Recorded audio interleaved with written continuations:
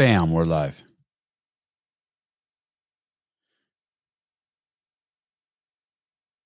I think when I get I think I'm getting ready to make another big change to the studio here. You guys saw that I set up those red chairs and I set up a desk over there. Actually, it's over there. It's over there. It's over there. In reality, it's over there. But when I point, it's better for you guys to understand if I point the wrong direction. And Dave was supposed to come in and sit in those chairs and we were supposed to do a live show. But then I took off to Arizona and we haven't got it scheduled yet. But I'm thinking as I look around here, I need to if I reorganize this is going to sound weird. I'm not even sure if I can explain this, but if I reorganize this room and I get even more comfortable in it, I think I'm going to go back to the old days when I used to wear a vest for every show. I could just see it like working better with the ambiance in here. If I changed it, and I don't know why. I don't know why my dress would change. If I change the like setup of the room, why I would change my clothes, but I'm going to. Less t-shirts, more vests. Hey. What's up? What's up, dude? Talking about dress code? I was thinking about like reworking my studio in here. And I was thinking if I rework my studio, it'd also change my dress. Like I wear a lot of these no plan B shirts and CEO shirts. But when I used to do the CrossFit podcast, I would always wear a vest, and usually like a Filson vest. And I kind of want to go back to the vest. It's a little more dressy, but I don't know why. I don't know why the setup of the room has anything to do with my clothes, but for some reason it does. You always have the camera shining down on you? Oh, well, I don't know where else to put it. You have any suggestions? Tell me. Talk to me. Help me. I don't know. I just like eye level straight in front of you. Yeah, but the monitor's there. How do you do it? Well, you're using a camera.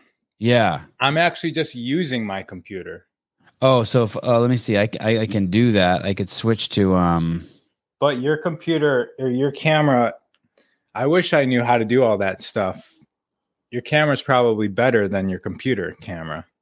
Right. Let me see if I can switch it to, let's see, studio display. Nope, not that one. Nope, not that one. Hold on. I know there's a camera. You have many cameras. Oh yeah. This monitor I have doesn't even have a camera. You mean like that monitor over there has a camera like that? Am I looking into the camera right now? You're looking right into the camera. Yeah. Yeah. Okay. Yeah. So I'm using something where it's like I'm using that's how I have that shallow depth of field. See how it's like when I lean back I get blurry. Mm-hmm. And when I'm up here I'm all crisp and you can see like every like gray hair and wrinkle and like. And those are sound boards. What are they called right behind you? Yeah, I just got these on Amazon. Yeah. Did those help? I mean, I don't know. It makes it look like I know what I'm doing. I know. I wanted to fill this whole wall with them. Yeah, do it. And have someone maybe cut out whatever if you have a logo in here, that would be dope. Right. Yeah, is that your spot right there? This is my office. Hey, you moved? You're not in Cardiff? I was in Laguna Beach. So now I'm in LA. I'm back in LA. Oh, how come? More people, more resources? Yeah. Like Laguna Beach, the average age is like 66 years old, which means that all my neighbors were 80. So it was just far away from everything, which is why we went there. We went there because the pandemic was still raging. Well, first we went to Mount Shasta and the first part of the pandemic. Then we came down to Laguna Beach because LA, you still needed to give up your rights to do anything. So we went to Laguna Beach, and then as soon as the pandemic was over and LA started opening back up, we came back here. It's been a lot of moving. Yeah, I can't stand moving. Actually, I don't even know if I can't stand. I can't stand the thought of moving. That's for sure. You know what I mean? It's horrible. It lasts months of just moving things that you don't even think about, like plants. Hey, do you throw away a lot of shit every time you move? Is that like the benefit of it? That's the one reason why I kind of want to move, just so I can throw away half my shit. I mean, we do, but we still had 4 U-Hauls. Wow. Like worth of crap somehow accumulated over the last couple of years. Like, let me see something on my desk. Like, I have this camera on my desk. I've never used it. It's 3 years old. It's probably brand new. It's probably obsolete. and I don't know why I have it. Last time I was at your house, you gave me a bunch of stuff. Yeah, you should come over again. I'll give you another U-Haul full of stuff. Do you have someone that you give your shit to? I need someone to give my shit to. So I had a storage unit that it was down by downtown LA, and last time I just started giving it to people that were driving by. Do you still have the storage unit? Away? No. Oh, good on you. I have some ideological issues with storage units. What's wrong with them? Just like get rid of that shit. Like why? Like you have a storage unit? Like I have a friend who has like 5 storage units throughout the United States, and it's crazy. I know he'll never go back to that shit. Never, ever, ever. Just give it to me. Let me sell that shit and pay my mortgage. It sits there for 20 years. Yeah. Actually, that's a good business. If somebody could just go through the storage unit and then split the cost with the owner of the storage unit, selling it all off. Yeah. I was in a friend's storage unit, and there was a backpack there, and it was full of old camera gear. This is about, I don't know, a year or two ago. And I'm like, hey, dude, there's a bunch of old camera gear in here. He's like, you can have it. And then like a month later, he's like, hey, what was in that bag? Anything good? And I'm like, I sold it all and paid my mortgage, $5,400. Thank you. Serious. Thank you. No, that's not a real story. A couple years ago. A year ago. Not even, maybe less than a year ago. It's life. I have a storage shed full of 4 motorcycles that haven't been started in 3 years. It's fucking idiocy. I need to fucking sell them and be gone with them. I would rather have the space. I gave my motorcycle, the last motorcycle I had away the last time we were in our storage unit. A guy was driving by in a post. He was like working for the U.S. Post Office, and he just goes, sick bike, or that's an awesome bike, or something like that. And I just screamed because he was driving by. I was like, do you want it? And he stopped. He came back, and he now has a motorcycle. Did you give him the pink slip too? Yeah. I did something so stupid. This one motorcycle I got a stencil of my firstborn's birthday put on it, October 3rd. And now for some reason that's made me attached to it. Like I don't want to sell it. It's so stupid. It's embarrassing. I don't even want to talk about it because you know what I mean? Because I put that on there now for some reason there's some extra attachment to it, even though it's just another motorcycle that came from Japan. Right. That never gets ridden. That's probably losing value. Do you remember that being a little kid and like seeing older people's shit and you're like, God, you should just give that to me. You don't even use that. Yeah. It's not even when you're younger. It's just when you don't have the stuff. You're like, right. Wow. I wish I could have that. Do you have anything that's just absurd? Like two things. Like it actually felt like that when I went to your house and you had like 7 motorcycles in your garage. Yeah. Just like, what's he doing? He's crazy. Do you have anything else like that? T-shirts and headphones. I have I need to get rid of I have like 20 Every Second Count T-shirts. That's the movie I made about CrossFit. And for some reason I can't get rid of them. And it's like, dude, just fucking get rid of them. And same with headphones. I have just drawers full of headphones like this, like stuff like this. I need a podcast set up, Sivan. I'd love to help you with that. I'm coming down to Newport. Are you? Oh no, I'm coming to Newport in May 7th or 8th. I mean, it's 45 minutes away, 30 minutes away with no traffic and driving 100 miles an hour. It looks like you have a setup. What you have right there sounds really good. You look good and you sound great. Yeah, but this is like a USB mic, so it constantly breaks and I'll be talking and then people are like, no sound, because it's consumer quality and I need the real stuff. The audio sounds good. Like I'm gonna pull something up here and see if this is what. Hey, is Laguna's the town, just that's where the Montage is, that fancy hotel. Right. Yeah. Yeah, that's an amazing town. We went. Is that hard to leave there? I mean, the beach is the cleanest beach in California. So that was that, and the view that we had, we were overlooking the Pacific Ocean. Every sunset was like a moving art piece. So, yeah, that Montage has a beach, and that's where we went almost every single day. There was a few other beaches. What was Woods Cove was a good beach down there. Did you see Ryan much when you were down there? Because he's in Newport, just 20 minutes up the road, right? Yeah, we went to his gym. I wasn't really working out, but we went to his gym once, and took us 45 minutes to get there, even though it was right down the road, like you said. Right. So we didn't really go back. When I actually remember when I called you and I was like, hey, I need someone to like help out with the Liver King, and I hooked up with Ryan. I actually got to hang out with him a little bit. Nice. Yeah, and it was actually pretty cool. He's really on the straight and narrow. He wouldn't even have a drink with me. He's really he's still there. Yeah, I respect it. I respect it. And he said he tried to move to Lake Tahoe, but he said it was too isolated. Oh, he did? Yeah. I think he went up there for tax reasons. He wanted to have a place in Nevada. Smart, right? Yeah. Are you liking LA? I don't know. I do, because there's a lot of events here. It's just like the best people in the world do their events here. So everything's accessible. But when I think about long term, I just think about land, open spaces and nature. But when we went there, we went to Mount Shasta, we kind of got bored. So I don't know. I'm undecided.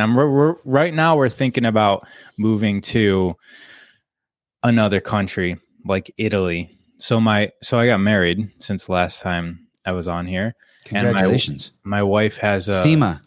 Thank you. Yes, Sima. She has an Italian citizenship. So there's a hint of desire to go to another country, but she has already done that in her life because she's from Argentina and she came to America. So she's not craving having another cultural experience. I am, because she's already done it. I have nothing nice to say about Los Angeles, California. And I guess the one good thing I could say about it is it doesn't seem like it could get any worse. Maybe it's due for a revival. It could only get better. But it is some really that there's some a mental virus there. There's some really bad thinking there, which I guess in another way you could see is just a shitload of opportunity to aggregate the people who are starting to wake up, because they probably are lonely and scared. Right? Yeah. I guess I don't really even though there's a lot of people here, I don't really interact with a lot of them. I go to the health food store and to yoga studios, and that's about it. And events and basically interact with people like me. So LA is, when I first moved here 16 years ago, it was pretty tough because it's so spread out and you really just have to find your community. And that's hard to do if you're just visiting. So I say that LA is like a horrible place to visit because you just don't know what to do. You don't know where your people are. But eventually you find that when you live here after like 2 years. There's people there who like actually locked down. Do you know what I mean by that? There's like people who stayed in their house for 6 months or a year or 2 years, and there's a lot of them. We have family that moved out of LA because they were so scared of the pandemic. Oh, because they were scared of it. They were so scared. They believed it so, like, there's people there who are just like literally trapped in between their ears. They cannot get out. Right. Even if you're like, hey, you're like, oh, you know this. You're like, hey, just walk through here. I'll hold the door open for you. They're handcuffed like this, and you're like, here's the key. You want me to let you go? No. What are you doing? You know what I mean? Like, yeah, we got kicked out of the beach. I got kicked out of the beach in Santa Cruz too. 2020. And then I remember just looking at Sima and saying, okay, we need to leave. This, like, what are we doing here? And we left. And now you're back. I wonder why you're back. Away. You know why you're back? We are back. I don't know. It was alluring to come back. You like your place? Yeah, our place is awesome. It's just the events. Like What do you, when you say events, what are you talking so about? like the Conscious Life Expo, the just like all these events that are fitness slash health, yoga, spirituality, consciousness, psychology. You can't just live anywhere and have stuff to go to every weekend that is in a sunny setting where the best people in the world in that field come and speak, and you get to absorb that by living in Los Angeles. Another place like that is Vegas, but who wants to live in Vegas? I guess a lot of people do. Have you ever lived there? No, but I've been there a lot because it's only 4 hours away from here. But no, I haven't lived there. Dude, you think I don't think anyone really wants to live in Vegas. Dry. It's kind of like they're there because they have to be there, or they rationalize it for some economic decision. Right. Hey, yesterday, this is off subject a little bit. I was driving down the street in Santa Cruz, right along the beach, and there was a F-150, a truck in front of me, and I see trash get thrown out the window. I'm like, wow, that's pretty amazing. Like, still happening like that? Yeah, like I haven't seen that. I haven't really seen that since I left like Berkeley. So I followed the car and it pulls into this farmer's market. It's all these hippies and shit. This white lady gets out and I go, hey. She goes, what? I go, I want to thank you. She goes, what for? I'm like, I thought it was only black people who littered. And you just really unfucked me. Like I was a racist piece of shit before today. And now you have just shown me that the world is also white people who litter. Thank you. Her fucking boyfriend was like beside himself. I was like, what? I'm being serious. I should have filmed it. It would have been it's a great comedy bit. Fucking and you're littering. Who litters? I know who the fuck litters? It's the same thing when you see somebody smoking cigarettes too. You're like, wait, people still do that? Hey, shut the fuck up, David. Did I call the cops again? I know what you're doing. Listen, you can't be driving around on my streets and ramming other cars and me not call the cops on you. I think that's fair. I told this a couple of days ago. I saw a car ram another car. And then they both sped onto the freeway, and I took pictures of both of them and called the cops. And David's alluding that I'm a snitch, like that I called the cops. And it wasn't very popular in the comments, Ronnie, that I called the cops. Even one of my cop listeners was like, I shouldn't have called. I was like, what? The fuck? No, you're just making more work for them. The insurance company will handle it. I thought about not saying it to that lady. I want to tell you. So be careful, Sevia, because I thought, what if she's crazy and I say that to her, that thing about I only thought black, and she gets crazy of the littering lady. But she was like, seriously, she was even more detail. When they parked the car, I saw them smoke a bowl and they were using a match, and they were in an F-150 and they were both so obese that they touched each other in the car. And I just was starting to feel like, okay, they're stoned. They're fucking 80% of the way to decrepitude. They can't hurt me. So I just thought it would be a good funny bit, like to do the whole racism thing on them. And it was hilarious because it's in a farmer's market. And you were being super racist by saying that. Yeah, too, right? yeah. It was great. It was so good. I hope they appreciated it because it took a lot of courage on my part to say it. You should have filmed it.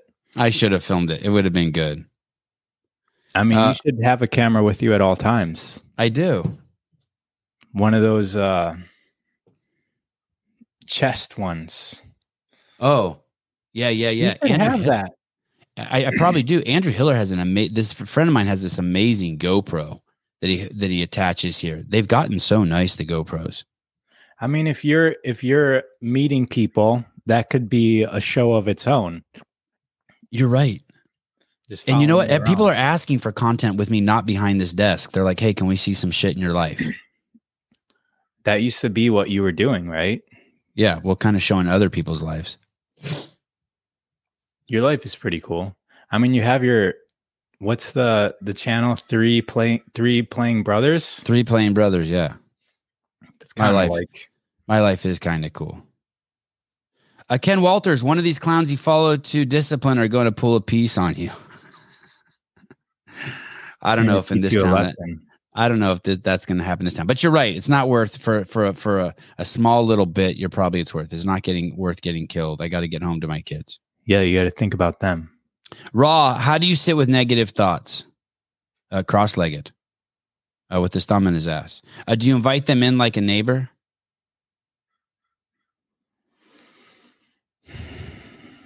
What's a negative thought? I would need an example of a negative thought. Yeah. At some point, you get to the point where it's not negative. So I think that's what he's talking about. Do you invite them in like a neighbor because they're not something that you want to just shoo away? But I guess when I have what would be considered a negative thought, and I recognize that it's a thought that doesn't serve me, I pass it through. So, for instance, if my wife triggers me, right? If I start finding myself getting irritated by something that I know shouldn't be irritating me, I usually just breathe through it and watch and kind of giggle at how I'm getting irritated. Like there's this thing that I hate so much and I don't know why I hate it, but and it might be the sound of everybody eating, but because we're always eating together, there's this sound of her eating. Internally, it like rips my insides apart. It's like I can feel my body reacting, but she's just chewing her food. And I deal with this very often, and it's kind of funny for me. It's kind of like I'm laughing at my body reacting to this neutral event. And I think that that's taught me to be like that with almost anything that's neutral, because I have to deal with this all the time. And it's hilarious to me because I don't know why I still react to this. So at some point, my body just gets really, it learned to get annoyed at the sound of another person eating. I don't know why that is. That happens to me, what you're saying, about once a year. And it's very weird when it happens. Like I'll just catch someone eating, it's usually my wife, and my wife eats very quietly. And all of a sudden I'm losing my shit inside. Hey, I wonder if you could cure that if you like you laid on your back with an erection and they sat on it and then they just ate something. You know what I mean? Like a bowl of Cheerios. And then you know what I mean? You would have this association with like, I'll tolerate anything. Yeah, do what you want. I don't care. Pick your nose, flick boogers on me. I'm good. Take a shit, whatever. We're good. Excuse me, Seema, I know we're eating dinner, but come here. We're going to fix this once and for all. Come to the bedroom. Bring your food with you. It's just Trish, I used to have horrible anxiety. Once I learned to sit with my anxiety and expect it, I invited it in. Once I learned to expect it, I missed it when it disappeared. Oh, wow. Sounds like a poem. It became an old friend was her last line. Do you get nervous sometimes when I see you speaking in front of crowds on your Instagram or to groups of people? I get nervous for you. I'm like, he doesn't even seem nervous. Do you get nervous? That's the only time I ever get anxiety is group speak. No, I get nervous, and you handle it so good. Seema points it out, and I'm like, that helps. Tell? I know. I'm like, you really could tell? She's like, yeah, your voice was shaking. And yeah, I speak in front of people. Last time I learned to not be nervous. Oh, so check this out. This is actually, so this will help somebody else who gets nervous. Last time I spoke, it was outdoors. It was at Purium HQ. And so there was a lot of people there and it was cold.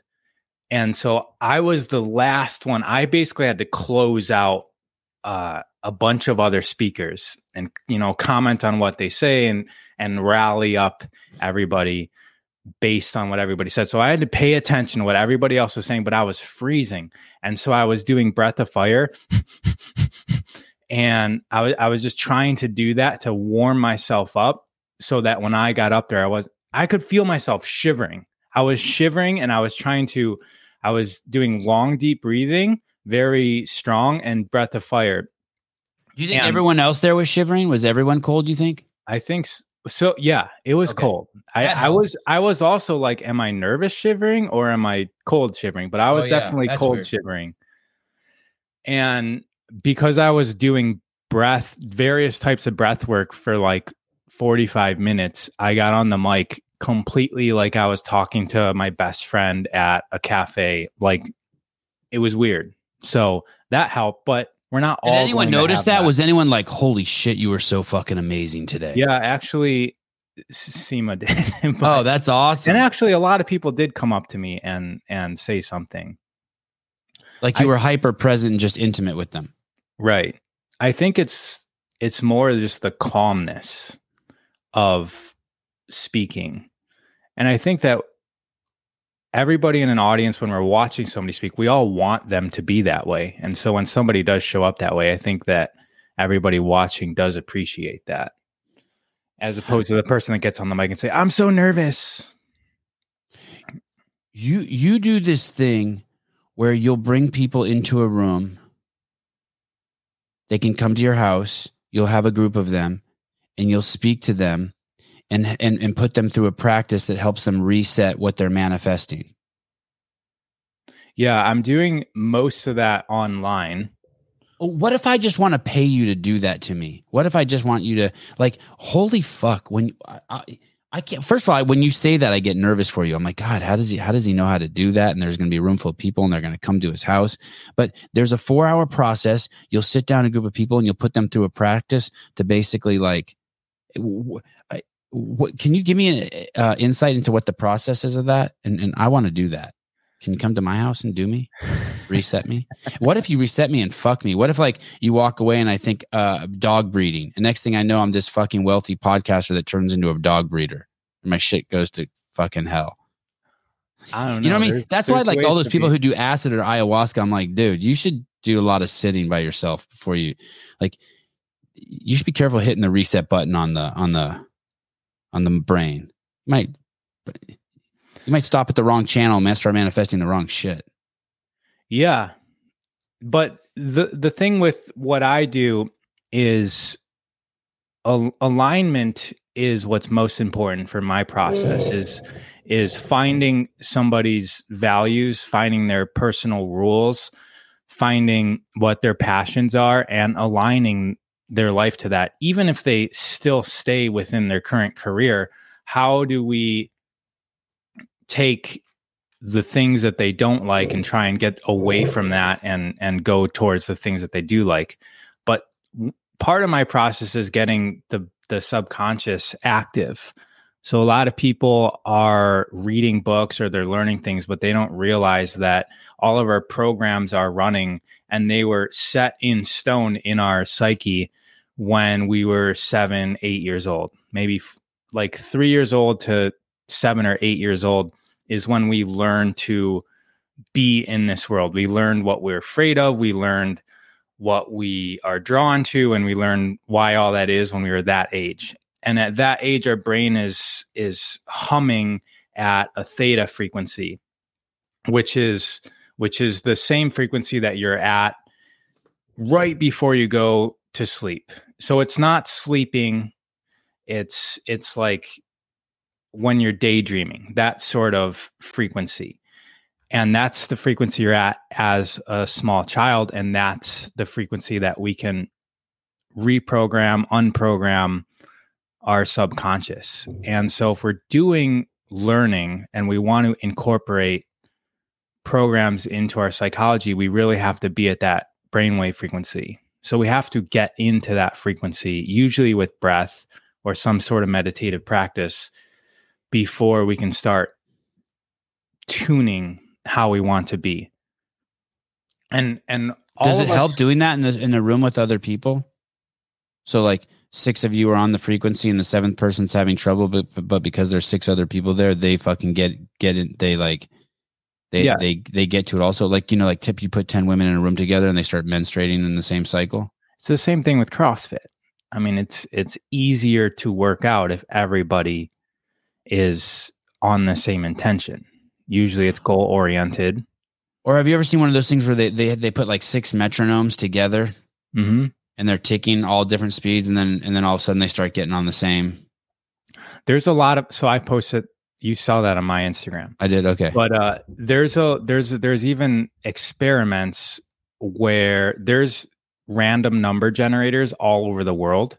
All over the world, there's random number generators that just for science reason, they're just tracking, and they can go look at them. And when the Earth is going through a major event like 9/11, all of those random number generators become not random anymore.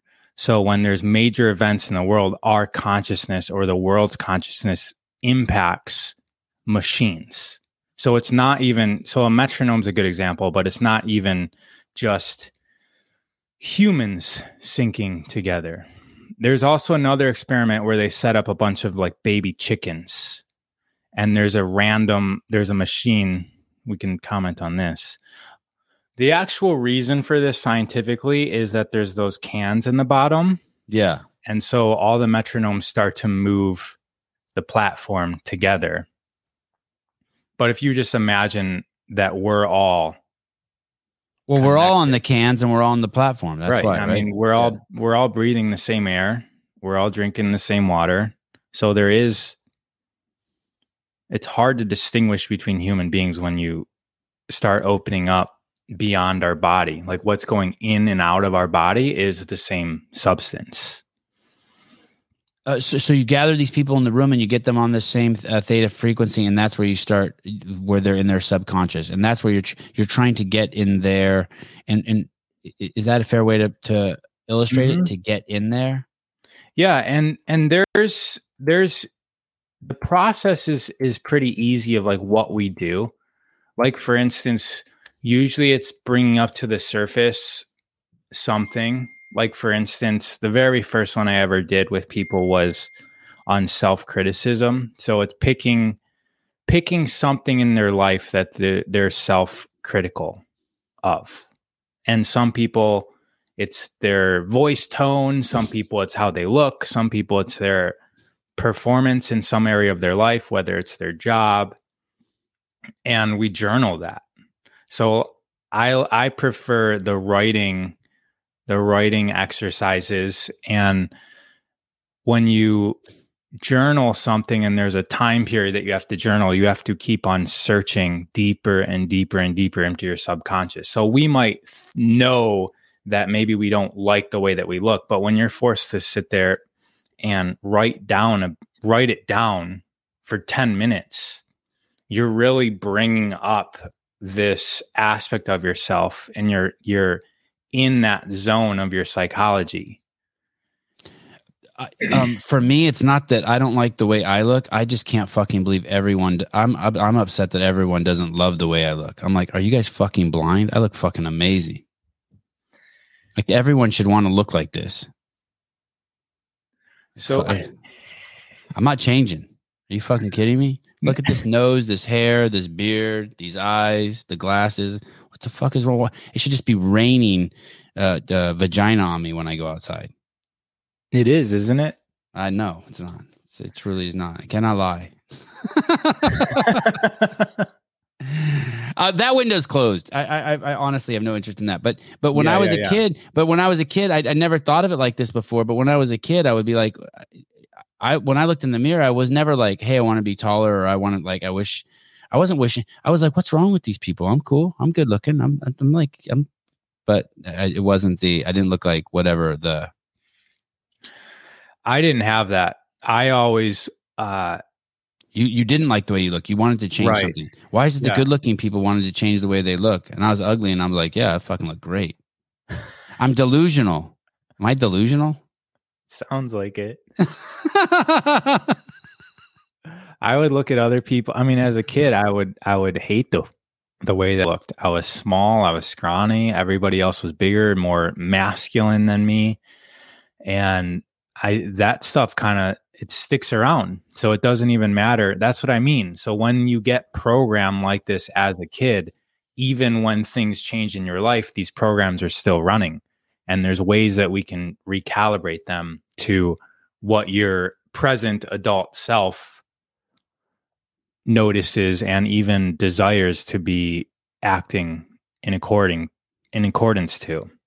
Do you think you got that from sports? If you didn't play sports, you wouldn't have, because in sports, right, there's size and speed and athleticism and all those things, and so you compare yourself to the other kids.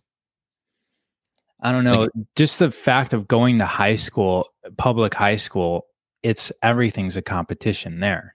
Right. Friends. And hey, dude, bullies. My kid's tennis coach said to me, this is about a year ago. I go, hey, what's wrong with all the fucking kids in here? He goes, what do you mean? I go, they're all fucking assholes. I go, how come there's no nice kids like mine? And he goes, dude, it's because your kids don't go to school. I go, what do you mean? He's all, these kids are in a, what was the word he used? These kids are in a dick measuring contest from the second they wake up to the second they fucking go to bed with other kids. Right. I was like, oh shit. I didn't even think of that. It's horrible. Don't they need a little bit of that? I actually went the other way. I was like, oh fuck, my kids aren't getting that. Are they missing out on that? One of the coaches says, hey, it would be, I can't believe I'm saying this, but it would be nice to see your kid even cheat once in a while. and this coach is like, he hates cheating, right? He'll be like, if I see anyone cheat, I kick him off. But he's like, dude, your kids just follow the fucking rules. He's like, they need some fucking win by any means in them. Yeah, but they're going to get that in sports. I guess eventually, right? Yeah. And it's going to be healthy. So they're going to understand winning and losing, and they're not going to be the people flipping out after they lose. There's that movie about Serena and Venus. Yeah, I saw those. I saw the doc and the regular and the one with Will Smith. Yeah. I enjoyed them. Right. And the way that he teaches them about sport and how it's different from the other parents was pretty cool. Do you remember I don't remember that part. There was, the girls went to it's fading in my memory too, but they went to a tennis tournament, and I don't know, it was just a lot of talk about being humble when they win. And then like the other girls, when they would lose, they would they couldn't handle it emotionally. So he prepared them to be emotionally stable within the environment. And obviously that breeds success. So even though you know how to lose, you don't let little things distract you during the event, and you keep your mental composure, even if you do lose the game. But you're always losing a little bit in the middle of the match, right? You might make a mistake.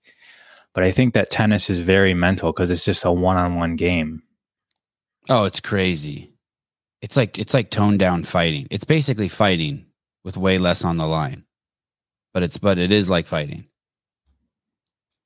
Hey, if anyone asks you why you like to come on the show, if anyone's like, why do you go on that show? You can hear, this is why. Some hot chick with her back to us looking at the water. My husband is 5'6", I'm 5'10". He's got huge over the top dick energy. I love it. Yeah. I love your husband already. I love never heard over the top D energy. I know. He's got big dick energy. God, I love that. You know what I like? I like this. I like this a Jake Paul or Travis Bagent type of sportsmanship where there's a calmness and some hardcore shit talking, and then some humbleness when you lose, and we get to see the full circle. Like I went to Jake Paul's Instagram. He fought last night, a big fight, and he was talking a lot of shit about it, the guy, and he lost. And the comments were just like, "Oh, you got your mouth shut up," or all this, like just talking all this shit to him. I'm like, God, I bet you all of that bounces just right off him because he was so humble in his defeat. Good job, buddy. You showed up, fucking hugged him. I mean, I'm sure it stings, but like, there's like warrior in him. Like you can tell if he's 49% bummed he lost the fight, he's still 51% that he did it. He's so proud of himself. Mm-hmm. And he got on and said, hey, he gets on his Instagram, says, hey, I lost. Fuck, that's tough. What, I guess I never thought I'd be saying this, you know? And I just like this. I don't mind bravado as long as that there's like another side to it. I appreciate bravado. I appreciate chest pounding. Do you? Yeah, and I've went through a lot of that in my life as well. I like that expression of man. Mm-hmm. Mm-hmm. Yeah. And I think that that's the issue, is that there's not enough of that happening. So that's why a lot of men are drawn to the Andrew Tate, Jake Paul. Yeah, like type. this. I like a good bad guy. Yeah, I like a good. I didn't like Conor McGregor punching the old man on the stool. That's too far for me. He punched some old guy on a stool. I didn't see that. Yeah, it was stupid. Yeah. But the learning defeat, that's a good example. Fighters, so when you fight, it's almost like a reset though, because all the energy's building up, and you actually get to see, and you want to see the primal nature of man in those moments. But then when the fight happens, it's kind of like an orgasm. Like all that gets discharged, and now you're reset and you're back down to sort of base level, and you're either the winner. It does get discharged. It's funny. I never thought of it like that. It does get, it's like that. It gets discharged. I feel like it. I mean, I played hockey, so we would fight. I would fight multiple times in a game. And after the fight, there's a level of respect that you didn't have before. You kind of hate the person, and then you fight, and then all of a sudden there's a bond. You went through something together with the other person, and there's a mutual respect, unless somebody wasn't a man about it and did something dirty. Then that just carries on, sometimes for seasons, till you meet again. Intercourse is like that, right? Like you don't even, there could just be some tension in the house. You don't even know what it is. It's just a million little petty things. Like there's gnats flying around, and then you have sex, and then it's all gone. It's like it's like you killed all the gnats in the house, and it's all just, it's weird. I don't have an explanation for that. Sex is, there's also another way to do sex, which is not orgasm. To have sex and just not orgasm, both the male and the female.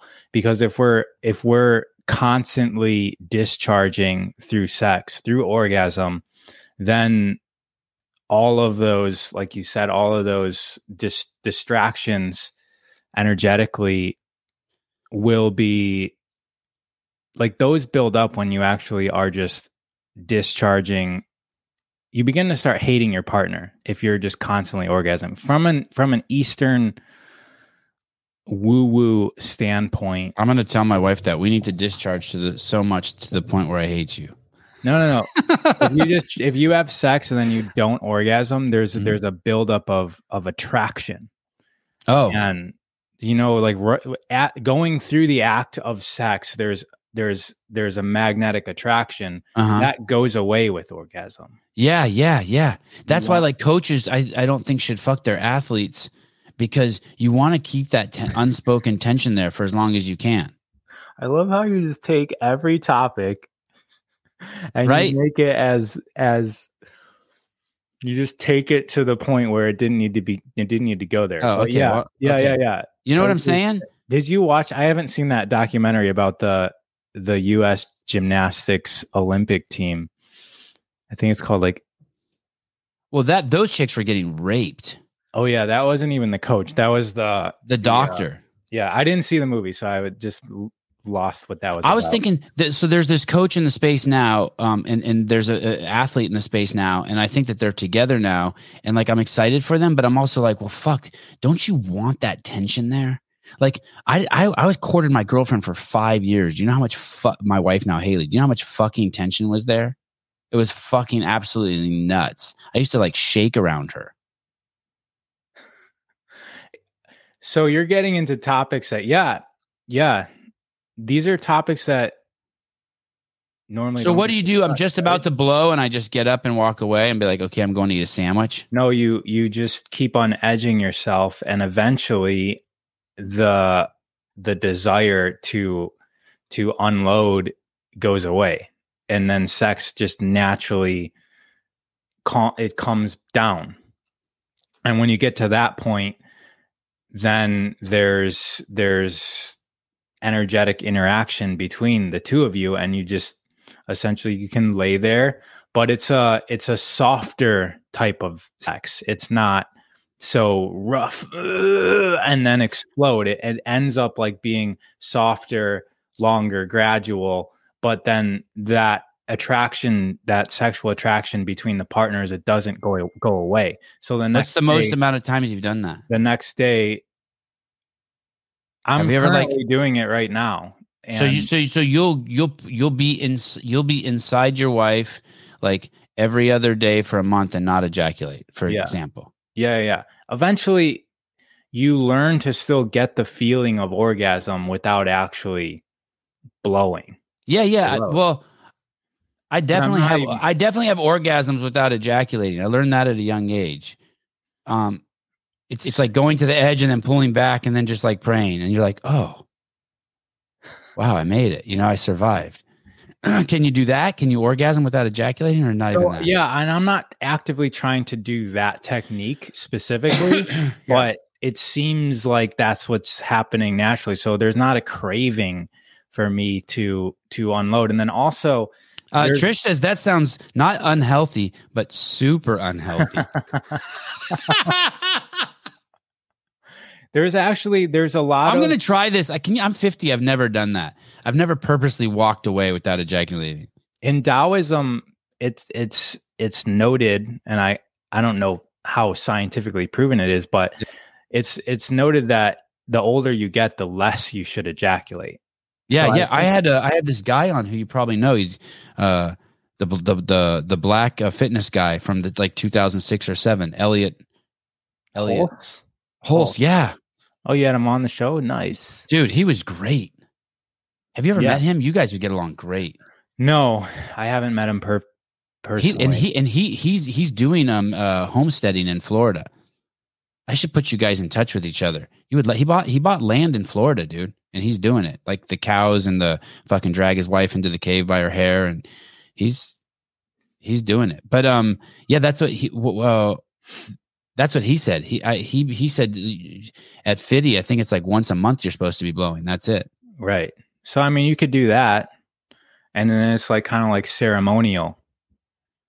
And there's intention set with it. There's a lot of things around sex magic. I mean, that's why all the famous yogis and spiritual masters, they all go down to like 20 years after the fact, people start getting them all for sexual abuse and sexual assault, because there's so much occult knowledge within the realm of sex and sexual energy. Sexual energy is what created all of us.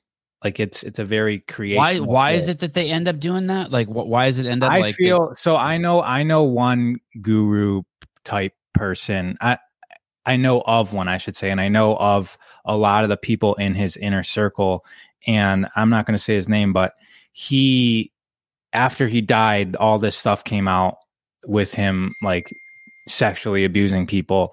And I don't want to stand behind that. I'm not promoting that, but I do know that the people in his inner circle would talk about how he would have all of the secretaries and all of the women, they were all having sex with each other. Like sex was like a part of their culture within the highest echelon of the spiritual group, because they were using the sex magic. And that stuff goes on in all of these occult mystery teachings. I mean, that's like Jesus and Mary was another thing. Like they were using sex magic of Isis. So Aleister Crowley, the magician from he was all about, but that was like the black magic stuff is all sexual energy. Even when you go into like the freaking celebrity weird stuff that they're doing, it's all sex magic.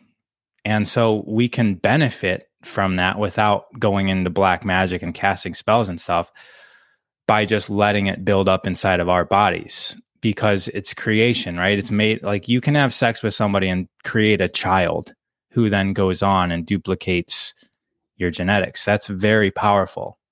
And you can keep that within yourself and create with your higher centers as opposed to creating with your lower centers. So we've got our lower chakras, right? We've got our root.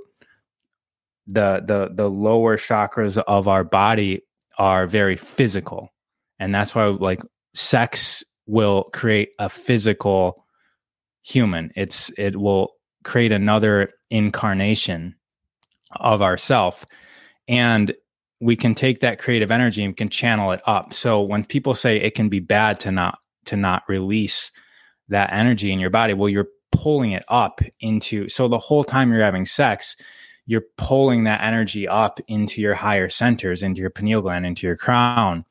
And then you're able to create with this part of your body as opposed to the bottom part of your body. And this is also, if you look into immortality, it all has to do with sex. And then you get into like even having offspring without having sex. So you go completely to the other side where you're having immaculate conception, you know, like offspring without having sex. And that's when you get into like the stories of being immortal. And that's how that happens. So what we know of like how life happens, there's other ways, there's other stories. Have I seen stuff like that with my own eyes? I've seen crazy stuff with my own eyes. Yeah. There's a lot of stuff happening. Are you into have you gotten into the second solar system that's coming in and people seeing two sunsets? Have you seen videos of two sunsets? I have seen some videos of that. Yeah. And I know I haven't seen it. Like the stuff that old lady Dolores is talking about. I don't even know if she's still alive. Is that who you're talking, that stuff that she's talking about? Yeah. I mean, it's all connected. All these, I'm sure we can find that, mystics say the same thing in different ways, but I don't know what you're specifically talking about with Dolores Cannon. But oh yeah, you know who she is. Yeah, she's the one that came up with quantum. Is she alive? Hypnosis healing technique. I don't think so, but I was just in a room with one of the original people that she trained a couple of days ago. He was doing past life regressions. Hey, I want to go back. The topic that you were talking about with sex, you know, I've heard everything you said 1,000 times, and I want to say I'd never have heard it as concise as you just said it. That was like a beautiful illustration for anyone to follow. Imagine that like there's just a layer of there's this layer of illusion to throw over sheets that are thrown on all this energy that make us, right? And you were able to just lift the whole sheet up at once off the whole entire planet Earth and just see what was underneath it. So see what's underneath Sevon, underneath this microphone, like see the energy that it was made up under. Do you see the illustration that I'm saying? Like it's all just an illusion. Like we're all just invisible men, but when you're on Earth, everyone gets a sheet on them so we can see them. Imagine we were just to lift it up and see like the inner workings of it. That's when I'm really curious about what sex is. Yeah. I'm curious like where that energy goes and how it's like wasted. I want to propose this idea to you. There's this, have you ever heard this, it's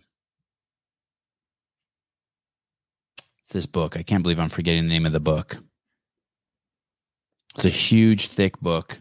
But basically what they say is that it's this book and it's a cosmology, and it says that there's aliens out there, or by aliens, I just mean there's these other creatures out there, and they circle our planet and they harvest us for energy. The same way in the Matrix, except we're not in those little tubes, and they're harvesting us for energy. And the way they harvest us for energy is that they incite emotions. And when we have emotions, we give off energy and then they harvest it. The same way we harvest cows. Right? They just make milk and we take it from them. The same way ants harvest aphids.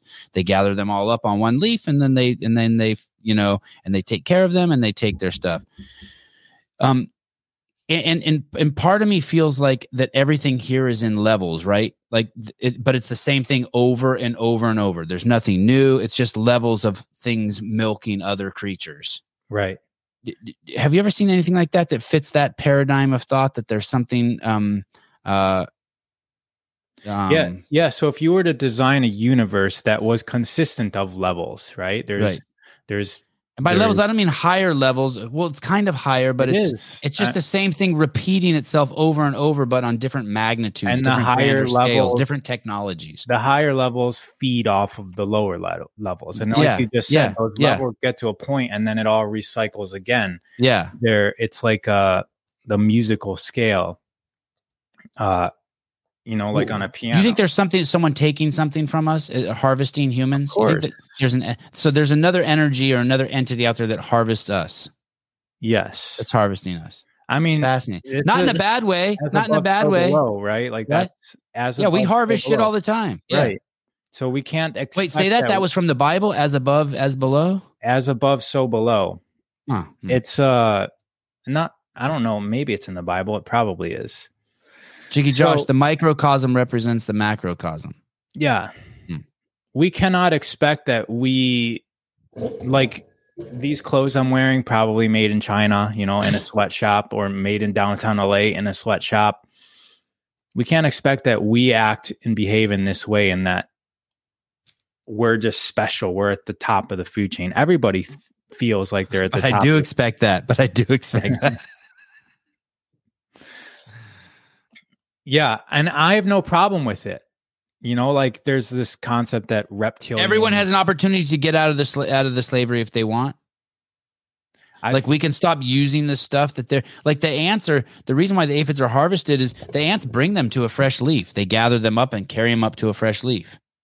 And if you're going to be a part of that shit, I mean, the aphids have wings; they could fly away. Yeah, and that's the law of free will. That's why they tell us what they're doing. That's why they have these ceremonies and these halftime shows and where they're telling us that they are harvesting our energy and bring us into a state of lack and fear and anxiety to build that energy for them to harvest.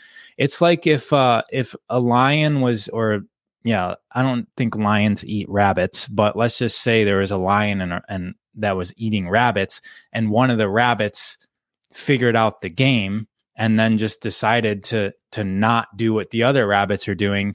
The lion's not going to really have a problem with that one rabbit who decides to not be eaten, because it has enough other rabbits to eat. So we are in this game for us to wake up. And if we can wake up and then just decide to keep our energy to ourself and use it to our greatest expression, those in power aren't necessarily going to mind so much until that rabbit starts teaching the other rabbits what to do. Then the lion starts getting out of food, right? And that's when you have people like Nikola Tesla and getting his laboratories burned, and you have assassinations. You have Wilhelm Reich being sent to jail and mysteriously dying. You have all these characters throughout history, Pythagoras, Jesus, that all get murdered for teaching the masses how to behave in a different fashion. So I don't have an answer there. It seems like individually there's a lot we can do for ourselves, but soon as one gets popular and starts influencing the lives of many, many, many people, they get offed. I mean, Michael Jackson, Prince, Robin Williams, Paul Walker, like all these people, you think they just died the way that they did? Like, they're dying early, probably because they had influence and were starting to influence people in ways that were counter to the narrative of the people running this planet. JFK, Martin Luther King. Yeah, but I think some of those people are offed by other aphids and not the ants. Are they? I don't know. I mean, at least that's what they want me to believe, and I believe it. Right? I mean, the thing is that we don't see the ants, and so of course that's all I want to say is that So let's take JFK for example, and the type of person he was. There's arguments of whether he could be a good person or not, but he was speaking of central bank and secret agencies. Yep. And then the story comes out that one of the other aphids is the person that shot the gun, but there's a lot of evidence that our own CIA did that. Right. But they're just aphids too. Okay. Right. I mean, I can agree with that. Yeah. That's the thing. Like, I think people think they see the ants, but I don't think that they do. But they're really just working for some higher power. Well, okay. I see what you're saying. Right. And again, unbeknownst to them. Yeah. The same way a soldier goes to war. Right. And starts killing children. Yeah. 18-year-olds from another country because somebody else told them it was okay to do that. Right. It's like mind-blowing that you can convince an 18, 19, 20, 21-year-old to go kill other people because any reason you want. Insert any reason you want. Right. So humans are able to when you word it like that, it's crazy. Literally any reason. And I know people that have to go back and do like serious psychological work because they start to find out that the missions they went on were not good natured and they were really working for the bad guys. We had this guy on the other day, Craig Harrison. I suspect he's killed 100 people. And his life is like ruined. He says, I mean, he said he's so medicated, and that basically he closes his eyes and he sees the people he killed. Just shitloads of Taliban. Yeah, can't get past it. Allison, I'm so lost. We will bring you home, Mr. Weed. We will bring you home. We will bring you home. When you do these things, how often are you doing these? What's your main thing today? Like, do you have a vocation? If you meet someone, they say, "What's your job?" What do you do? I'm a professional network marketer. So my main thing is Purium. I'm doing the MLM thing, it's bigger than selling products. I'm mostly into leadership development and developing systems for other people to take a multi-level marketing organization and spell Purium for me. Purium. It's a superfood company. So I sell superfoods and I recruit other people to sell superfoods. And when I recruit other people to sell superfoods, I'm incentivized to help them achieve success. The more money the people on my team make, the more money I make, which means that I'm in the business of leadership development. I teach people how to speak.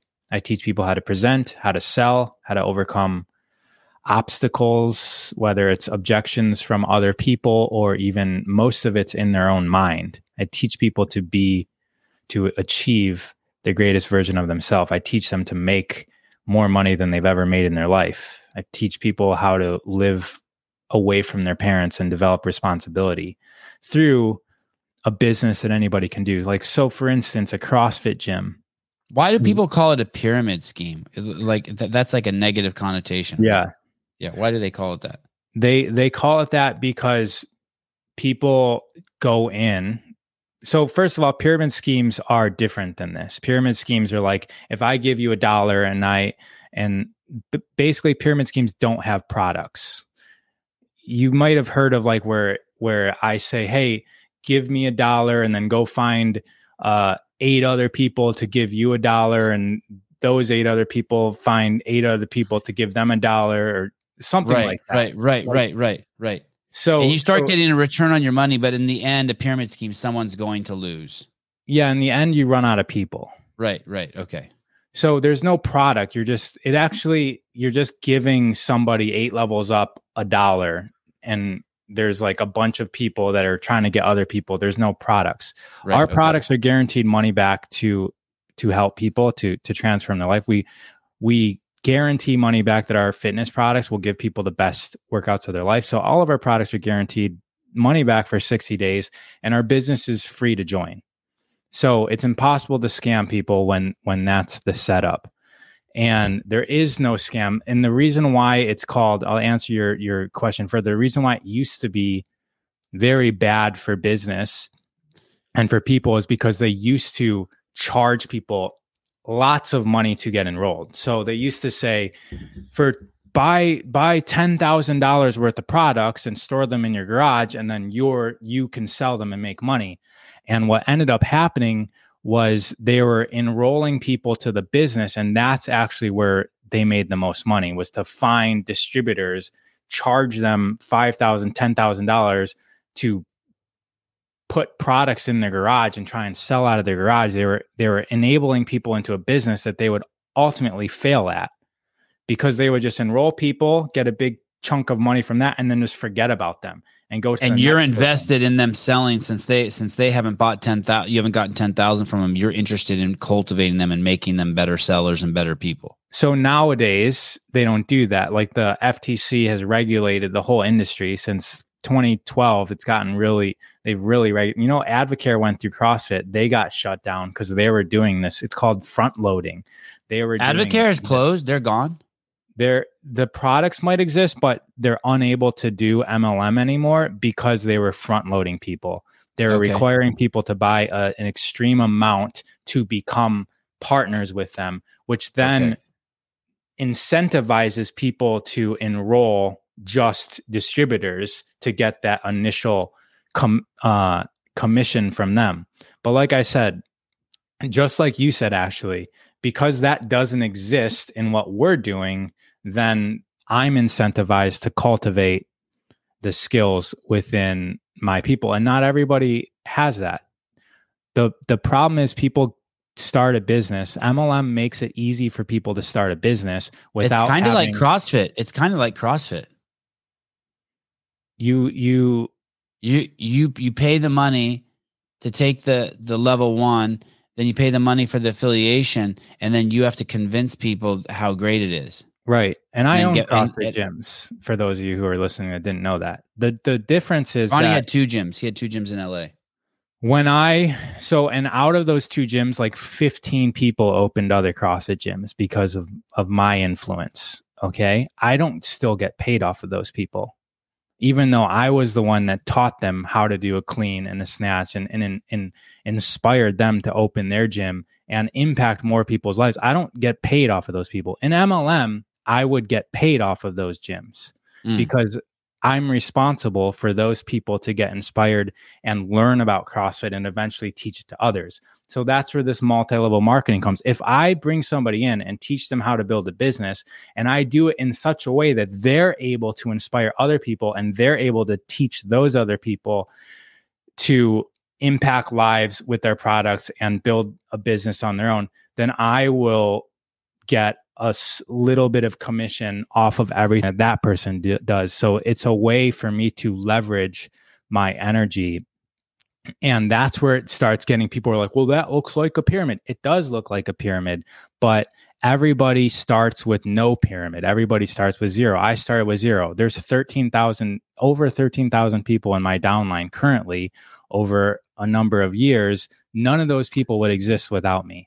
Wait a second. There's 13,000 people. Which isn't a lot. Like, I'm just starting.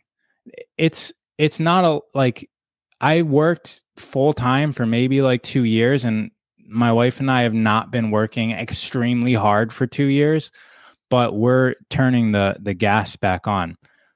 A lot of people get enrolled in this because the barrier to entry is so low, and they think that because they tried it for a couple months and didn't do anything, that the whole thing's a scam. But the thing is, nobody gets scammed out of any money. They just blame the industry for their own inefficiencies and their own inability to be consistent at something. Give me a CrossFit parallel. So you're saying like someone who opens a gym and then blames the other gym for being too close to them, when really it's like, hey, dude, you have a better gym and a better coach and you kept your bathroom cleaner, your shit could have worked. Thousands of people. There's thousands of people in every city. It doesn't really matter that a gym opens across the street.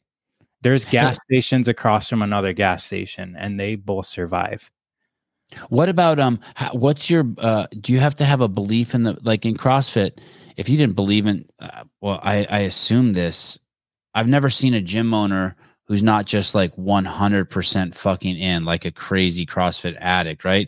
And then usually at some point they get tired and they sell the gym or they close it, right? 5 or 10 years and they just do all the people who sell Purium, are they all just like, holy shit, I can't, are they all apostles, you think? Like, holy shit, I can't believe this stuff changed my life. Most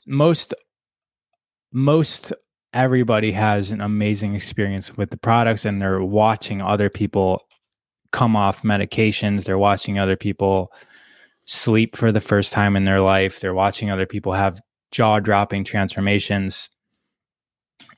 There's two products though. There's the product that we sell, which is the Purium products. I think about Purium as my vendor though. I think about me having a virtual store, and Purium's my vendor that I use to serve my customers. And the other product besides the products is the product of the business. And that's something that is my favorite part about this whole thing, is being able to empower a yoga teacher who is sick and tired of going and teaching 20 to 30 classes around her city that she lives in and only getting paid $600 to $1,000 to do so. Being able to empower somebody like that to build 5 figures a month. Being able to take somebody who's scared to talk in front of groups of people and teach them how to present and teach them a little bit of grit and responsibility and empower them to be able to be an adult. That's the other product that we have. And it's not necessarily that we're selling it, but it's the more important part of our business, because I can sell so many products. The most products I've ever sold was like 16,000 in a single month. I'm averaging now like 6 or 7 just in a single month. I could probably, if I just full-timed it, sell $20,000 to $30,000 a month if that's all I cared about. But it's not, because my organization sells $200,000 to $400,000 in a month, because I have other people who have access to networks that I don't have. So if I bring in another person, that's a way for me to influence the world with these products, which I believe in and I think is much better than, obviously the standard American diet, but it's a way for people to eat nourishing foods in a way that turns on their gut and will in fact then turn on their consciousness. And so you begin to be aware of the things that we were talking about, like the sheets. You actually start to see the layers of sheets when your actual body is working properly and you have harmony between your gut, your heart, and your brain. But the way that I can get the products to more people is to bring other people on board to join the team. And the question is like, the thing is like, well, they're going to run out of people. We're not going to run out of people. There's still a long, long way. There's a lot of people that still need our products, and I can't get to them all. So that's why I bring on team members, and those team members will be rewarded if they are aligned with the mission. It's trippy to see the comments. People are fucking losing their shit. Sebi eats up whatever Ronnie talks about. Always. Yeah, correct. As the more and more you talk about it, people are like, this is bullshit. This is just a scam. And it's like, every time they say that, I just think of another example of like how all these people are involved in multi-level marketing and they don't even know it. It's like, that's how, when they go to Costco and they buy all that shit there, they're just participating in multi-level marketing. When they go to a car dealership, that's all they're participating is multi-level marketing. It's just middlemen for the product. But for some reason, they're really upset Because so just so you guys know, there's a guy who works for Anheuser-Busch, and he goes to all the stores and tries to sell the store's beer to carry the Anheuser-Busch. And he tries to tell them where to put the signs in the window. And he tries to sell them, hey, we'll give you these lights and we'll sell you these lights and you can put them in front of your store. And he goes to pizza places and he tries to get all those places to sell Anheuser-Busch and put up those lights and stuff. And for some reason, because you don't see that guy or because you like that fancy truck and the dog that he has and the commercials, you think it's okay. But you got Ronnie out here selling fucking vitamins, and for some fucking reason, you guys want to fucking attack because he gets a little bit of money from his sales. It's like, I don't know if you guys remember, but there used to be a store called like Circuit City or something like that, and those guys in the stereo department used to get a cut for the stereos they sold. And it's so fucking crazy that because this organization is transparent, you have an issue with it. Am I hearing this right? You guys would rather go to Walmart than let Ronnie make the money off the vitamins you buy? Because if so, I'm cool with that. Costco is multi-level. Dude, it's worse than fucking Martin. Yeah, exactly. You pay an annual fee and you get a good price because they prey off of the fucking people who put their products in there. Do you know what Costco does to people?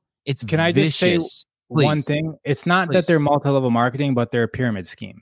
The person at the top of those corporations are the one that makes the most money. That's a true pyramid, right? The people at the bottom, the employees that are doing all the work, they get paid the less amount of money. And that's what people think MLM is, but it's not. I make more money than people above me. Okay. Anybody that comes into my organization can make more money than me. That's not the case when you have the CEO, the managers, the employees. That's the pyramid. And that's the pyramid that most people would rather join because they are addicted to the paycheck. Imagine having they're okay giving away their control to Wall, but they see another guy doing it like you and they want to put this like spin on it. It's a trip. It trips me out. Like if you don't like his product, don't buy it. I'm all about it. Like fuck that. Imagine what I get to do is people come in and all of their friends act like this. Their uncles tell them horror stories. Yeah. And imagine the game that I get to play with their mindset. I have to influence people to go against that. And that builds grit, that builds character. If everybody, if all the small people in their life are trying to convince them to not be better for themselves, there needs to be a leader. There needs to be somebody that can carry them through that process to the point where they can stand on their own 2 feet. And the influence of their sister who's telling them that you're stupid for doing this and you should go back to working at Target. Why can't you do both? You can. Hey, there's this friend of mine and his he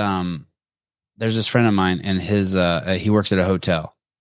And he works at a hotel with all these fucking crazy hardworking Filipinos and Mexicans. Mm-hmm. It was a Ritz-Carlton.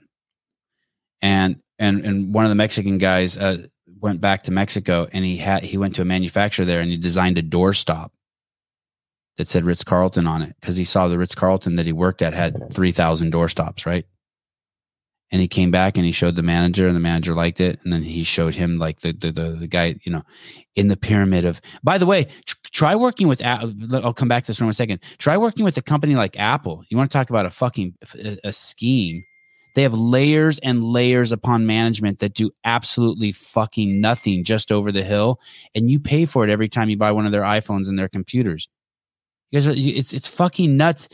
And anyway, so this guy went to Mexico and he had more of these made and he sold them to the Ritz-Carlton and the Ritz-Carlton started using them in every single fucking hotel that they had in the world. And this guy ended up becoming rich. And it's like, I seriously don't understand the issue you have about like, if you don't like this product, cool. I have no idea about this product. I've never used it. I know nothing about it, but you're upset about the way it gets to you, dude. Every one of us has a phone that's made with slave labor. Do you guys use any slave labor, Ronnie? No, but I know. you guys have an issue of how this gets to you? I don't get why you're upset with how it gets to you. If it's a good product, I just don't understand. It's just a product getting to you. How you're upset. Yeah, I don't even know what the product is. Yeah. You guys don't. No one knows what the product is. Maybe Ronnie, maybe a few people here have taken it, but you guys are ripping in the comments about how the product gets to you. Let's fight. Let's brawl. Right, fight. I just turned on my comments. I couldn't see anything. You're probably better off. I don't know it's a good product. I have no fucking idea. I have no fucking idea. But I'm not critical of how the product. I'm talking about the distribution of the product. Ronnie does two things. He distributes the product, and he helps other people distribute the product. And not only that, now he's explained to us why he does both. One, because he believes in the product because he thinks it helps people's health, and two, he likes training other people to distribute it because it makes him happy to see making other people independent, like the small business miracle aspect of it. And it's just fascinating to me that. What I think you guys are doing is somewhere like my mom and dad told me, multi-level marketing or pyramid schemes. You start using these concepts and these words, and then so you get in a frenzy about it, and you're not actually giving it any thought, and you just want to hate. It's like how I feel about pesticides, and it's like that's a bad example. The frenzy, yeah. You're not even listening. How is Sevan so passionate about the product? I'm not passionate about the product. For the fifth time, I'm talking about you assholes. I'm not talking about the product. I'm talking about you assholes being upset at him for his distribution model. Oh, shut it, dick butter. Drop it, cock in your ass. You shut your mouth. Okay, back to Ron Peace. You know the reason I'm not triggered. You are. Damn straight. I'm triggered because I don't like it when people don't listen to me. Okay. Let's relax. Back to Purium. Trish, the products are guaranteed money back. People can use them for 60 days, even though we only sell a 30-day thing. So they've got 2 months to use something that should only take them 1 month to decide whether it changed their life. So the products are guaranteed money back. So there is no shortcut. They're not promising something and delivering nothing. Like, have you ever went to the store and had a guaranteed money back for something that you bought that it was going to change your life? No, you haven't. And the reason why companies go multi-level marketing is because they can spend more money on the product than they could if they went the wholesale retail style. So you guys don't realize that if you go into a store and buy a drink and it costs you $4, the store is actually the one marketing that to you, and the store is taking a hefty amount. Let's say they're taking 50% of that. That only leaves the manufacturer of the drink 50% to not only manufacture it with raw materials, but also pay for the shipping to the store. So the manufacturer has not that much money to operate with the product. So they do the MLM version because they don't have to pay a store to sell the product, and they pay less to a field of people. So everybody thinks they're getting ripped off by buying MLM, but you're actually paying less to the distributor than you would be if you were buying it from a store. The store takes a lot of money from the actual product. And I know this because I used to buy t-shirts for $10 and sell them for $25 at a CrossFit gym.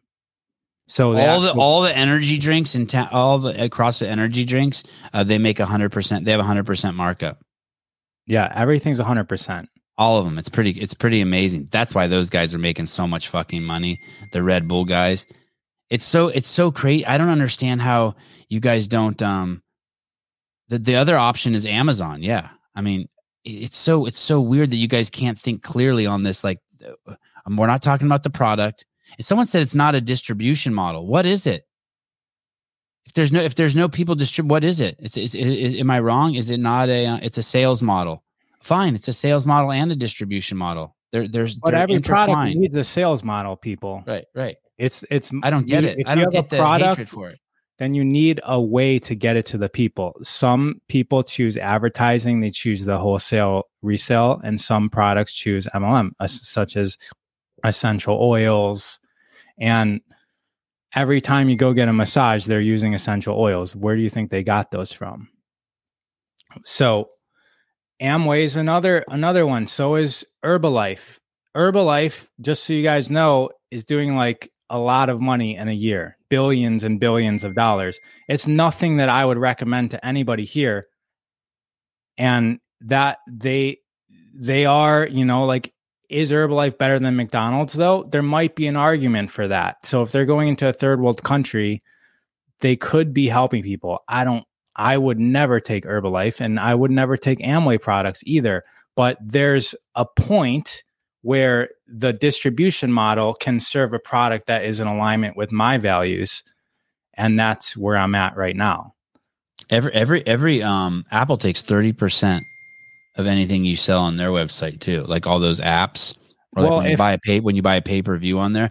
That's why they've had some problems with Amazon in regards to that and buying books and shit like that. Amazon is taking in people's products and then make the people have Amazon take pictures of it. Amazon dissects the product and then makes it on their own. And then now you've got a competitor, which is Amazon. And Amazon's taking commission off of everything that they sell of your product. And then they're going to make a product to copy yours and then eventually put you out of business. Apple, if I were to allow one of my psychology programs to be sold on the App Store and allow people to get paid on it, I think they're taking 30%. I want to even say maybe even 50%. It was so high that I was like, what? No, I'm not working for Apple. So I decided not to allow my thing to be turned into an app that people could pay for on the App Store. Sevi does that with his t-shirts too. That's why he's so defensive. I'm not, for one, I'm not being defensive. I'm trying to help you guys understand your unclear thinking, or to help you understand my unclear thinking, but you can't do that. So instead you attack me and call me defensive. I will say but one more thing. Sevi does that with his t-shirts. I don't do anything with my t-shirts. I'm fucking so fucking grateful that I have someone like fucking Travis Bellinghausen over at Vindicate and Life is RX that print the t-shirts for me and sell them to me so that then I can get money from you guys and pay for my kids' jiu-jitsu. That's what I do. I charge a lot of money for the shirts, and then I use the money to put my kids in jiu-jitsu. That's it. And then with the product you guys get in return is me to come on here and have to fucking beat you guys. There you go. Well, someone look at this. There's a great comment here. Someone here feels sorry for you. I know how everybody feels.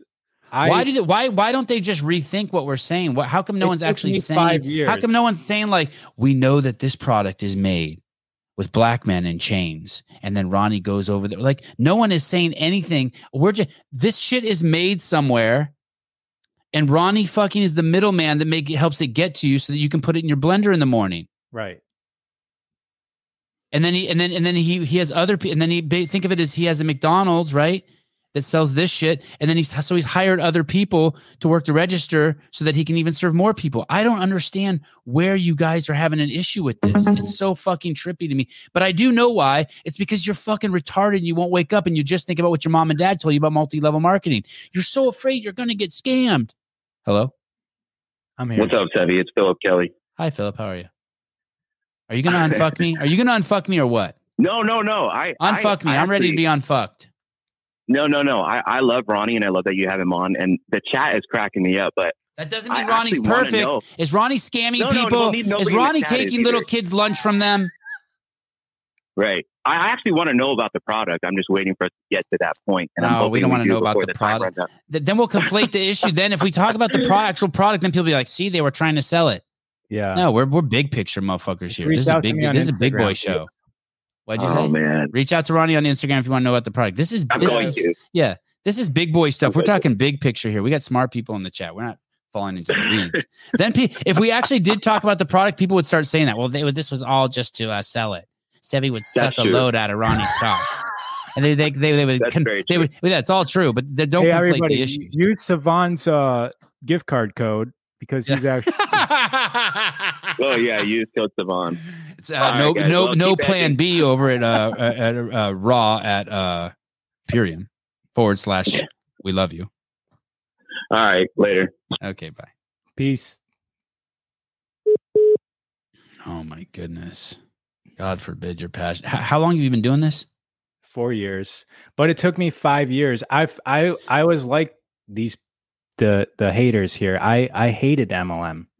Who cares what the product is? I'm buying it. I know we're all programmed to hate it. That's why it's so fun to talk about. That's why it's fun. I like having the pro-life people on here too, because everyone just wants to just hate. Let's unravel this shit. Sorry, go ahead. You hated it too? Yeah, it took me 5 years before my wife was the one who had no negative connotation to it, and I was like, well, all right, if you're gonna do it, then I'm gonna do it. And then it still took me 6 to 8 months to get into action because I was embarrassed and shameful. And then I started finding out that there's a lot of good that I was just ignoring and being ignorant of. Well, now you face it head on, which is really interesting, right? Most people will be like, hey, I'm just selling Purium. I'm like, hey, so what are you doing? You're like, I do multi-level marketing. I'm just like, oh my God. Yeah. Oh my God, you're gay. You said it out loud. You just came out of the closet on here. Holy shit. Well, everybody there's No, I'm not working for Purium. But your mom is working for me. Get back to work, Jane. Also, I've never pitched it to Savan. For those of you who think that I just go around and if people are hungry, they can come eat. Right. I'm not going to go try and convince other people. Right. How much longer do you think you'll be in it? So it's good for business, LA. There's a lot of people and you can see them face to face. Yeah. And it's tied to this thing. It's tied to your job. Yeah. Our house has a yoga, like a separate unit in our backyard. It kind of looks like a yoga studio. And so we have an event space in our house that we can invite people over to. That's good. Yeah. I haven't eaten. Yes, that is. I didn't eat yesterday. Hey, you know what? I had this issue on the inside of my knee. I don't know what happened, but it was just hurting. There's a bunch of theories. Maybe I was drove in a car for 12 hours or I'd been doing a shitload of high rep deadlifts and burpees. But Chase Ingram actually FaceTimed me last night. I don't even know if I'm supposed to say this. Yeah, late last night because he had heard my leg hurt. And he fucking FaceTimed me, and I went into my garage, and he walked me through the process of rolling it out. Have you ever rolled out? Do you roll out? And it's like 50, and it's 50. Like I sat down, and he sat down, and we FaceTimed each other, and he showed me how to put a barbell on the side of my leg and roll out the side of my leg. And it's like 50% better this morning. Yeah. Self-myofascial release? Yeah. I think maybe. He said basically I have to breathe in, just like how I do Energy Body at night. I basically just have to breathe and just let any tension go in there. It was fucking painful shit. Does it I don't know if painful is the right word. It was uncomfortable. It's 50% better. It still hurts.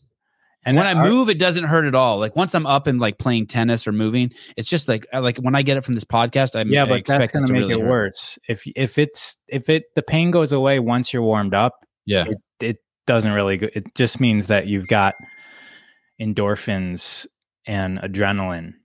So you think I should just chill, just only do rolling on it and chill? Is it a ligament? I assume it's this thing that attaches here on your elbow, how it can get hurt from rope climbs and pegboards. I think it's basically something similar to that. I mean, I'm no fucking doctor, but it's on the inside of my knee. This is my left leg, right? So this is the inside of my knee, and it's like there's some attachment point there that's fucking sore to the touch. But like yesterday, I couldn't even do that. And look, now I can push on it. There's a mechanical issue. Oh, I lost your audio. No, you didn't. Houston. Did you? I don't know if rolling out's the right word. Chase FaceTimed me and we put a barbell on our shit. Did you lose my audio? I can't hear you, brother. Can you guys hear it raw? No, not what about now? I can read lips though. I didn't know I could read lips. Thank you for that. If you throw litter out your window right now, I'll know it's not just black people who litter. Oh, you guys can hear him? How come I can't hear him? You think it's my earphones that got fucked up? No, we hear him, question mark. Now it's off. Now I can't. Yep, we good. Jesus, what is it? I can't. Now I can't hear him. Good. Well, you're a very important person. Hey, log out and log back in. Vanish. Maybe just hang up. I could hang up on you. Want me to hang up on you? Oh, now you're muted. Here we go. Don't worry. We have a caller who I'm gonna kick Ronnie out. Hold on. Hello. Hey, Stefan. Bye, Ronnie. God, I love Ronnie. this show. This is some good shit. Hey, caller, hi. Hey, Savant. Look, People got a can't hear the problem. caller either. What the fuck is going on? Maybe it's me. Maybe something happened over here. Savant, Can you guys hear hear me? Get Caleb on. Hold on, let me see. Caller. Hey. Yeah, but it's weird. I can't hear you on my. Let me see something here real quick. Hold on. Can you hear me now? Wow, something has happened. Oh no, something has happened. Something bad has happened. Rock, can you hear me? I can hear you. Oh, fuck me. I can't hear anyone. I can hear you call. I can't hear anyone. Stand by. Let me see. Let me just think for a second. We were talking. I was facing this way. I don't think I diddled anything. What if I left and I came back in? Do you think I can do that? I don't know. Isn't the whole show going to Hello? load? You can hear me, Raw? Yes. Yeah, you quiet on the phone over here. Hold on. Let me check some settings. Audio. Okay, Roadcaster. Maybe I go. How about now? Raw, can you hear me? I can hear you. Yes. Can you hear me? Oh, so it's my headphones. My headphones have gone out because now I can hear you. You manifested that because you're talking about all the headphones that you have. Now you have to use another pair. And you can't even hear what I'm saying right now. So No, I can hear you now. I put it through the main speaker. right. But what's weird is that the call. I can't hear the call. Can you guys hear the caller? Yeah, I'm still here. You hear me? I can't hear the caller either. So you're stuck talking to the caller too. While I switch headphones.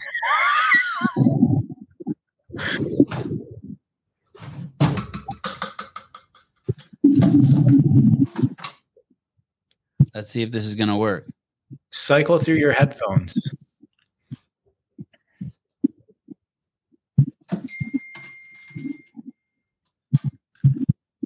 Oh, there's a nice set right there. Someone's.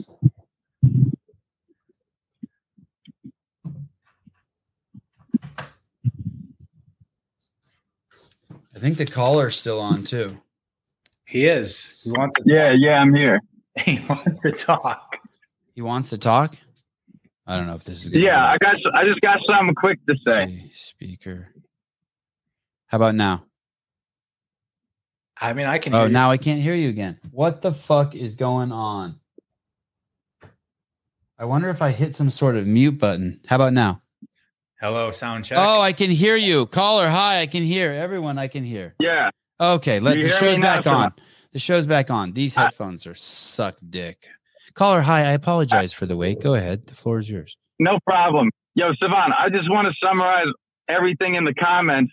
Please. These guys are conflating the model for just typically this model is associated with products that get very pushy sales. Okay. So those have a reputation for being scam products, right? Like Herbalife is kind of a scam, right? It's something that is pushed on by salespeople, and then people kind of get tricked into buying it. That's why the people in the comments have a problem. The distribution model is great. It's better than working for a stupid corporation and being an employee where you're shackled to a desk. You know, you actually got incentive to work harder and you get paid for more. When you're working for Apple, you get paid the same salary, and they bring in a sheet cake or something, or give you a gift card for Christmas. And there's no That's the fulfillment scam, in the dude. job. And there's no fulfillment in the job. Yeah, that's why those guys all like become alcoholics and shit. You know, it's just miserable lifestyle. So I really support this model. I don't back it. Those people talking shit. I think they're just worried that the product's a scam. You know. Okay, well thank you for the clarity. Now we're getting And somewhere. that's Thank healthy. you. Skepticism is healthy. So thank you. That was good. Yeah, I like absolutely. And I mean, you know what? And Alice in NYC loves your voice. I like how Spiegel said, David Sandoval, thank you for calling. He's one of the founders of Purium. Oh, he is? Thank you, David Sandoval. Damn, he's done his research. Yo, Savant, I watch all your shows, man. I love your show. It's like the only show I watch consistently. I'm not on live most of the time, because I got to do bullshit. But I hear every episode you got. Hey, I really appreciate it. Maybe you and Raw and I could go out and do a naked rain dance one time with our loyalty to each other. Yeah. Yo, I'll start calling in more. I'll be one of your regular callers. This is just my first time. I would really appreciate it. Do you have a name you would like to go by? I'm sure trolls a lot. Like sometimes I comment. Okay. Yeah, my name's Huey. Huey. Okay, I like Huey. Okay, good. All right, that's all I want to say. Keep up the good work, Savon. Okay. I'll talk to you later. Okay, peace and love. Thank you. Peace. This guy, David Weed, this guy's not talking for me. What a great group. What a hostile group. It's Huey. It's not Hugh asshole. It's Huey. All right. Huge asshole. Oh, you still training these days? No, just yoga. And hot yoga or? It was Iyengar. I like Iyengar. It's just mostly just focused on form, but now I'm getting into more of just the traditional vinyasa flow type stuff. It's getting interesting for me. In what way? I can feel myself building the skill of the postures, where when I was exercising doing yoga, it just kind of felt like my muscles were burning and very uncomfortable and I was tight. And so now that I'm just doing yoga, I'm actually progressing within the athleticism of the postures. And I've done a lot. So I went from the time I quit CrossFit, which was like 6 years ago, till about a few months ago, I was resistant to get into the asanas and the postures of yoga. I wanted the other benefits. I wanted what yoga really is in the East, which is the breath and the focus and the meditation. And so I did the other stuff for the last 5-6 years. And now I'm getting into westernized yoga, which is superficial, but it's interesting. It's about the movement and the postures and the skills. So these are the postures, and what you're doing is more what you kind of, when you said to the superficial and athletic, yours is you're doing kind of a flow through the postures. You're learning to flow through postures, so it's almost like a dance, right? And it starts to feel really good. Like it's an art. Yeah, I mean, those sheets you were talking about, it's also within the physical body. There's tissue that blocks part of our self-expression. And when you start to feel that dissolve and you start to move and stretch within your fit, not just stretch externally, but actually start to feel your bones and your tissues be able to move within themselves, you can sense the freedom that you have within your body. And that feeling is interesting. That feeling is fun for me. What do you think about your body composition? Do you feel this desire to get even leaner and thinner, almost to a malnourished state, so that you have greater, like, I just know that there is a detachment that I have with my physical body, that it doesn't matter whether I have muscles or not, even though part of me realizes that from a standpoint of respect from other people, having a strong posture is beneficial, especially when meeting people and presenting in front of people, especially on Instagram.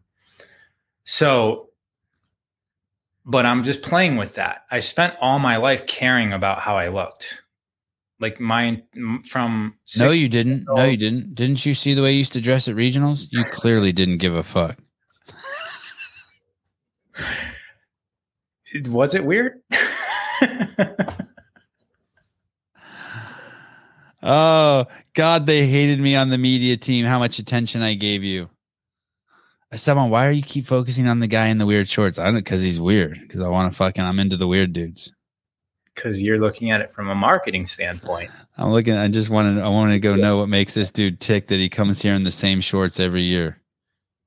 Hey, is Seema doing yoga? Yeah. You guys go to class together, drive together, get out of the car together, the whole. Yeah. That's good life. That's a good life, dude. Yeah, we barely even drive our second vehicle. We've been noticing. Our second vehicle is just for our dog, basically, because we don't want to put our dog in our nice car. Hey, I'm surprised you didn't set up a life where you could just walk everywhere. I mean, I was unicycling everywhere when I owned gyms, and I lived next to the gyms, and that was like the gym life. I was very athletic and into that, riding bikes, riding my unicycle. And right now is more about connecting with nature. So what I prioritize is having dirt in my backyard and a lot of sunlight. And the car thing is a great convenience for me to go everywhere. And so I really do enjoy vehicles. I enjoy vehicles too, but don't you like to I move, there's no sidewalks where I live. And so if I want to go anywhere, I have to be in the car for 5 or 10 minutes. And I come from a life where I just walked everywhere. Go grocery shopping, walk. Hungry, walk. Movies, walk. Just everything, walk. Beer garden, walk. Gym, walk. And then now, like I can't. If I had to, wouldn't you rather be able to walk everywhere? Yeah. But what city can you do that? Where's there a beach, a gym, a yoga studio? I mean, you could go back to Encinitas. You could go to Encinitas, San Diego. Yeah. I've never really liked San Diego, though. You didn't? Not that I don't like it. I just don't get it. I don't know how to operate there. HQ is there at one point, right? Yeah, kind of. Kind of. I mean, Greg lived there, and there was a room there, but it was. I don't know. I don't know if there ever was an HQ. Well, there the Scotts Valley. Scotts Valley was the HQ. I mean, that's where all the media guys were. Yeah, I like San Diego. If I could live in just one. I mean, if I could choose anywhere, I would choose somewhere like Laguna or San Diego. What about Florida? What about Naples? Too many old people for you? Have you been to Naples? I haven't been to Naples, no. But I think that when I imagine living in Italy, that's what I imagine. Florida. I imagine walking to the. Yeah. Like I just imagine walking and being more connected to the environment around me. Yeah. Because there is a lot of driving. Do you know who Mick Dodge is? He lived in the Hoh rainforest in Washington for. Oh, I do know who he is through you. Yes. Oh yeah. So for like 12 years, and so he lived in a rainforest, and he was explaining to me because he didn't have a vehicle. He used to walk days to go places. He would where it would take him 4 hours in a car. He didn't have a car, so he'd walk 3 days to get there. And he was explaining to me that when you drive, you lose respect for the things that you're passing. Because when he's walking, of course, he's seeing everything. He's noticing everything. And when I knew him, he had 2 vehicles. So he was missing the connection that he had for the earth when he was walking everywhere, because he was realizing that he was letting that go by participating in the vehicle thing. Hey, even biking, you lose that, because I walked for years and years. Like it was, there were years in my life where I always walked 10 miles or 20 miles every day. Years, 10 or 15 years during my CrossFit years. I just walked fucking everywhere because it was in Berkeley. I had everything right there. And then I started biking, and you lose about you. I'd say 90% of the shit that you saw, you no longer see. And then when you're driving, you don't see anything. You don't see anything. And like, you don't even know, you can't even believe how much you're missing unless you were a professional walker like me. You're just completely oblivious to all the crazy shit you see. Staircases, certain kinds of animals, interactions between people, everything. weather patterns, just like all the nuances of life, the millions of nuances that are around us. You miss them all. It's a trip. Yeah, it's and I bet you most people don't even know that. It's a good explanation. Thank you. It had been a long time since we talked. Mm-hmm. Yeah. How's the weather up there? It's fucking rainy as shit and cold. I know you were joking, but is it rainy and cold where you're at? Yeah. But did you get any of the flooding? No, not up where I'm at, but like all around me got it. But there was snow on the beach a couple days ago. And then right up here in the pass, like 4 miles up from my house, there was 2 feet of snow on the ground. I mean, which is just completely unheard of. But I think it's just all the global warming.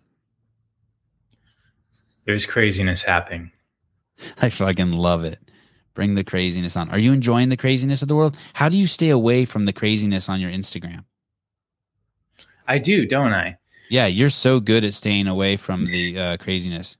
Sometimes I when I'm so in it, I'm like, God, maybe there aren't any pedophiles or in the world, and it's just me because I'm focused on it. Maybe there's not trannies trying to take over every school. It's just me because I'm focused on it. So it's a little bit of I've went through that, and it doesn't really serve me to be on the fighting, like taking a side and fighting against the other side when I know that that's the whole game. Like you were talking about the aphids, like the elite, the people that are powerful, they gain their control by distracting the masses to fight against each other. Yeah. So there's a I actually just posted, there's like a comic meme, and it's a king and he's overlooking like thousands of people and they're all like trying to rally against him, right? And the king has an advisor, and the advisor looks at the king and he says, you don't have to fight any of them. All you have to do is convince, what did he say? Like convince the pitchfork people that the torch people are trying to take their pitchforks, and then they'll fight each other. And that's the entire game. That's why we have politics. Like sentient? You think there's sentient beings organizing that conflict? So I think that I personally would go so far as to say that there's interdimensional beings that are in a background war over this planet, and that we're the product. We're the product that they're playing with. Oh shit! Like people fighting over gold. Right. I mean, you mentioned it earlier about like sucking energy, right? So harvesting humans for energy. That turns us into a product that there would be people would be grabbing for that. So there would be a side that is benevolent and a side that doesn't have our greatest interests in mind. And then there would be everything in between. There would be beings that are interested in analyzing us for scientific reasons and to learn. Maybe we have emotions that they don't have, and to learn through emotions. There would be experiments happening where they would actually turn themselves into humans and be birthed into this realm of existence where we can experience linear time in a way that they don't experience linear time. And there's this is the book I was talking about. Sorry, this is the book, Urantia. I saw this book in college somewhere. So what? I have that book, but I've tried reading it. I haven't gotten. Isn't it like this thick? Is it like a $500 book or something? It's a Bible, basically. I remember it being like one of the biggest books I'd ever seen when I saw it. But you read it? No. Well, just little parts. It was sitting at someone's house, and I just started flipping through it. And I'm like, holy fuck, this is about harvesting people's emotional energy on the planet, like making people emotional and then collecting their energy. I've gotten through 12 pages of that book. I've tried reading it twice so far. It's a little bit too much for me to grasp. But it's been like 5 years. Oh shit, they got a whole. So there's a whole. Is this like Scientology? They got a whole cosmology and a whole like. I mean, it looks like it. I think that. So they wear turbans like that. And I they wear turbans like that to keep the energy into the body, because the way that our energy flows, if we're making energy come up, like I was talking about earlier, it'll go out the top of our head if we're not careful. And we want to suck it back in through our root. But the turban is like when you put an insulator on wires, like the coating of wires, it keeps the energy within the body system. I'm looking to see if the book's on Amazon. Yeah, I'm sure you can. It's on Audible as well. I have it in my Audible library, but to try and listen to it is even more difficult than reading it.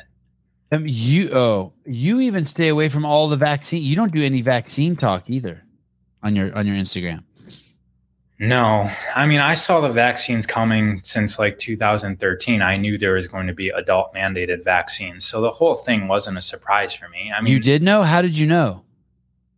Is it because it was in the truth or conscious or, conspiracy theory type stuff? We all knew that there was going to be adult mandated vaccines coming. We didn't know how or when. But for me, it was just something that was like, oh, this is happening. It makes sense now. Of course, the world's going to be convinced. You think our currency is going to be taken next from us? Like this digital currency is coming? Like I heard that they've implemented that in Nigeria. I think that, I don't know too much, but I think that that's a whole other war that's going on of the countries trying to either get out of the central bank, and then the central banks they're all jostling right now for power over the money. But that whole thing might be a story as well. The most beautiful place in the world is Sicily. Hands down. Yeah, so Seema's Sicilian. And so you have a piece of the most beautiful place on the world in your house, in your possession. Yeah, she's O negative blood type as well. Is that typical for Sicilians? I don't know. Oh, North County, San Diego is the best. I love Carlsbad. If I could afford it, I would go. Yeah, Carlsbad's pretty good. It's a good life there, man. It's a good life. I wonder why Allison doesn't like San Diego. Yeah, there's a superficiality to the people there. But hey, how do you tolerate that? What I'm going to say is something really sweeping and a pretty broad generalization here. There's this person in LA that I just can't stand. And it seems like it's a lot. Even when they're being real, they're being fake. There's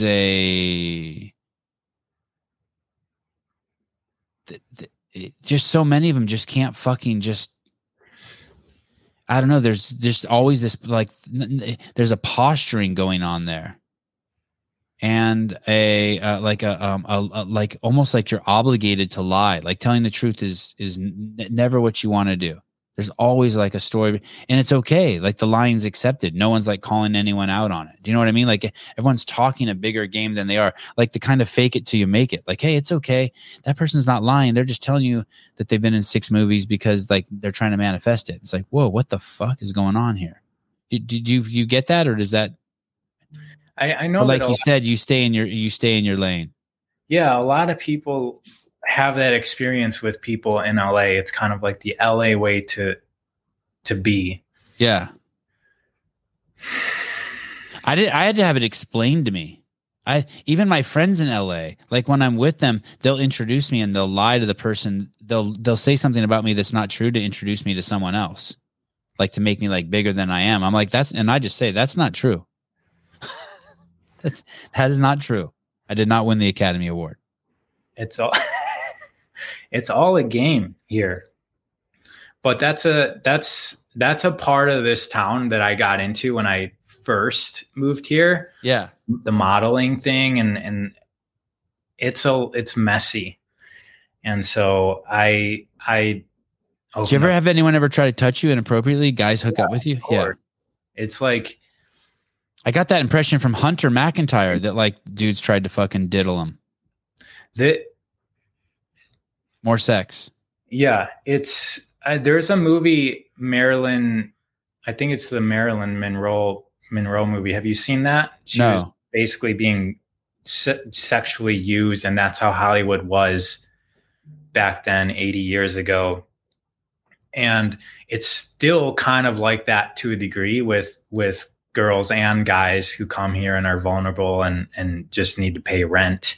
And you can, as long as you have your head on straight, you can maneuver through that and use it to your advantage without losing, like without compromising your values.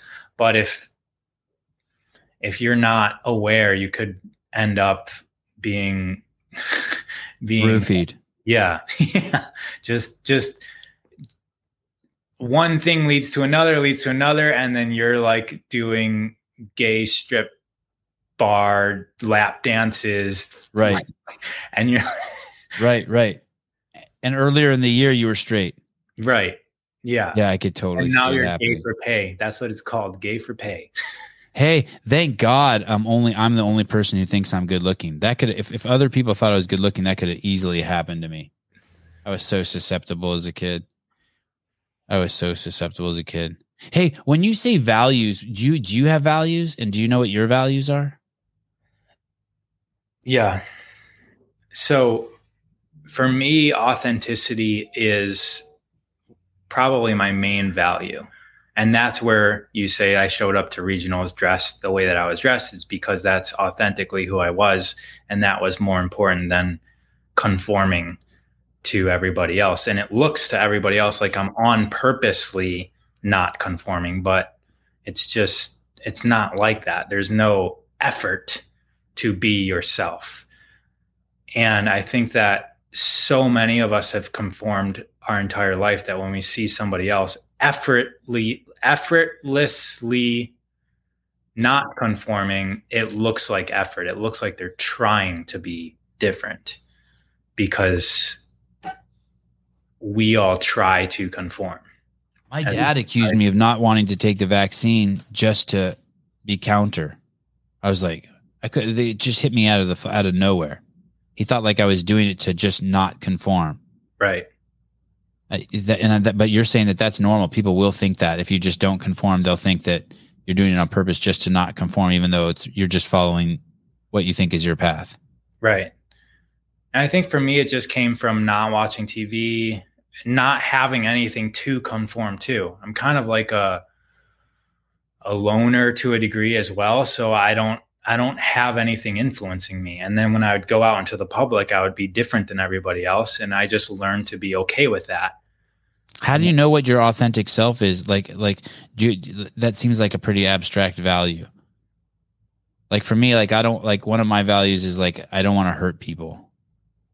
Well, that can't be a value. You can't have a value that is not doing something.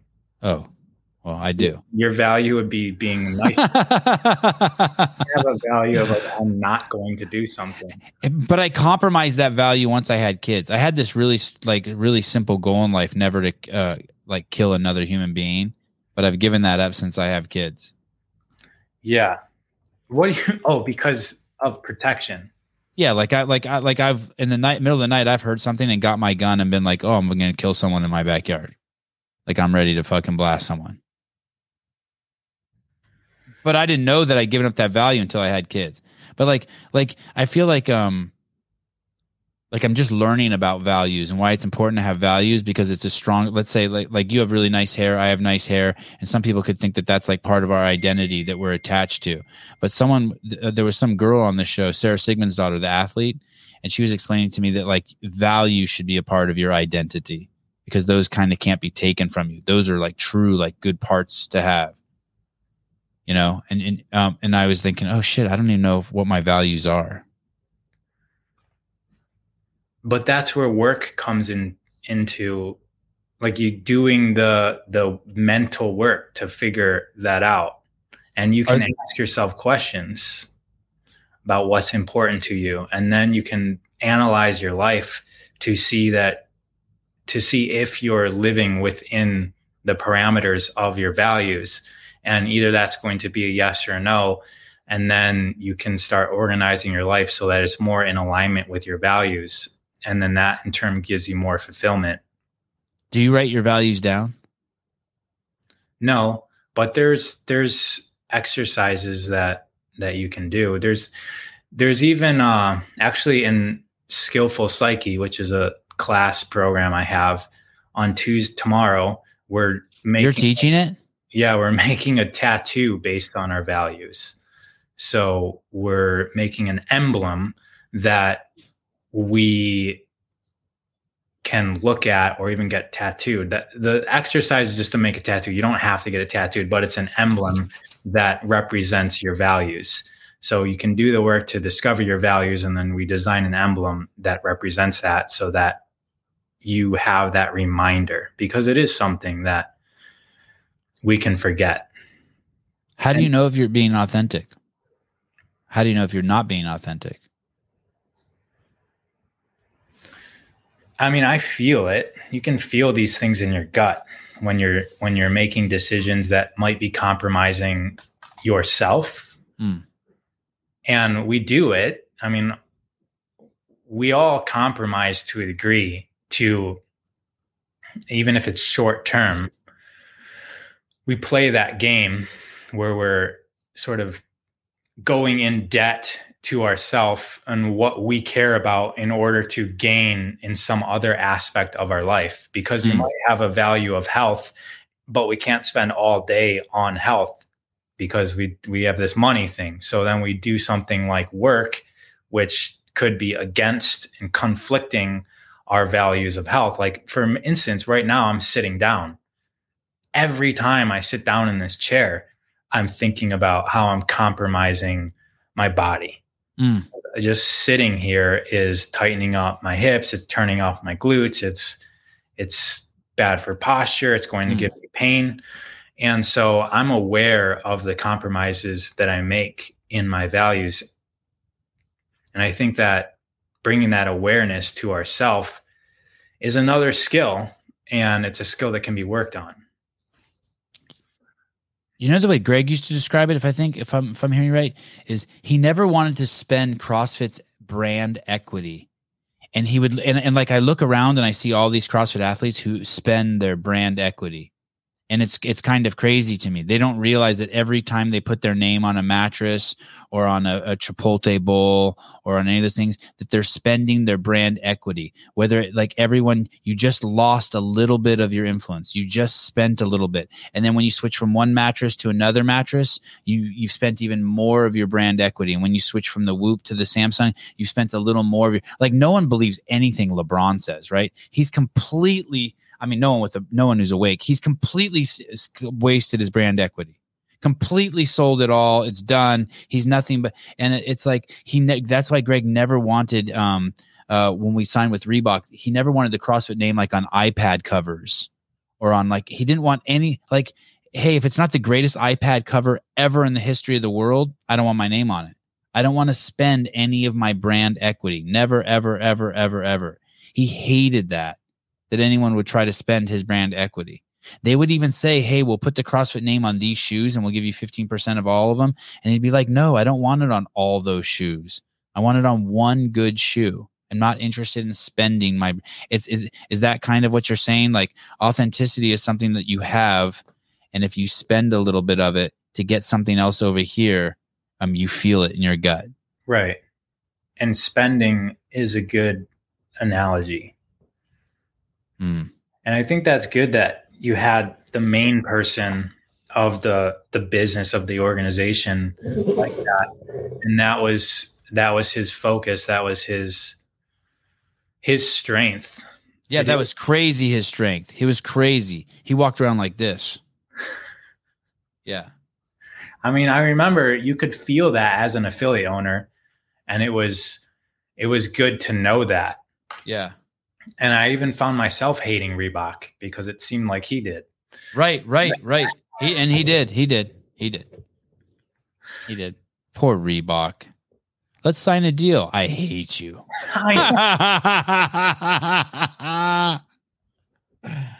He's a savage. That was crazy. Yeah, you're right. The affiliates, they did hate him. And how about those affiliates? I felt sorry for the affiliates that, like, took the name, like Reebok CrossFit. I was like, oh God, that's just, what did you do to yourself? Yeah. Well, that's what I was mostly pissed about, was that they said that they weren't going to be opening up affiliates to compete with us. And then there was a Reebok CrossFit that opened in LA. And it's like, well, why? So then it was like, well, I'm not going to use Reebok CrossFit t-shirts, because that's what they were trying to sell me. It was like, well, you print your gym on these Reebok CrossFit t-shirts. But I'm like, yeah, but there's a Reebok CrossFit gym in my city. So now I'm also promoting that gym. Was that Andy Petranik's gym? Whose gym was that? Oh, it was Jared? No, it was just, they opened up as Reebok CrossFit. Do you know Jared went to Orange Theory? Do you know who Jared Perlmutter is? He did. What do you mean? He's involved with Orange Theory like recently? Yeah, he works there. He's like a director. He's got like a pretty like high powered job over at Orange Theory. I haven't spoke to him in like 5 years. Oh. No, I don't think this has happened in the last year. I think last like 6 months. Yeah. No, I didn't know that. Yeah, that tripped me out. I mean, he likes that part of it. I think that his strength and what he likes is dealing with things at that bigger level, as opposed to like the small. Yeah, he's a businessman. Yeah. That's what he enjoys. Jarrett he was my training partner for a long time. He came into CrossFit already having owned like 5 or 6 martial arts gyms. So the way that he was thinking about the business of a CrossFit gym was like beyond comprehension. Was he part owner of your gym? No, not of my gym. Oh. No, his gym was in West Hollywood. Mine was in downtown LA. So it took like 20, 25 minutes drive, and I would work out with him all the time. This is not a joke. You need a hazmat suit to walk around San Francisco. All the liberal run towns are destroyed. You have to know that if you're not familiar with the United States. Seattle destroyed, Los Angeles destroyed. They're all complete fucking train wrecks. San Francisco, Berkeley, Oakland. They're all, it's crazy. It really is like Escape from New York. Yes, Raw. Any thoughts? Are you looking at the comments, Raw? Yeah. Don't do it. It's a fun. This is a fucking such a weird place that I've gotten my life into. Raw. I come here every morning and sit here at 7:00 with different guests, or I do live call-in shows, and I have like a whole list of topics that I go through. I have this massive list, and usually I have at least 1 or 2 co-hosts. I don't know. They didn't show up today. I guess you scared them away.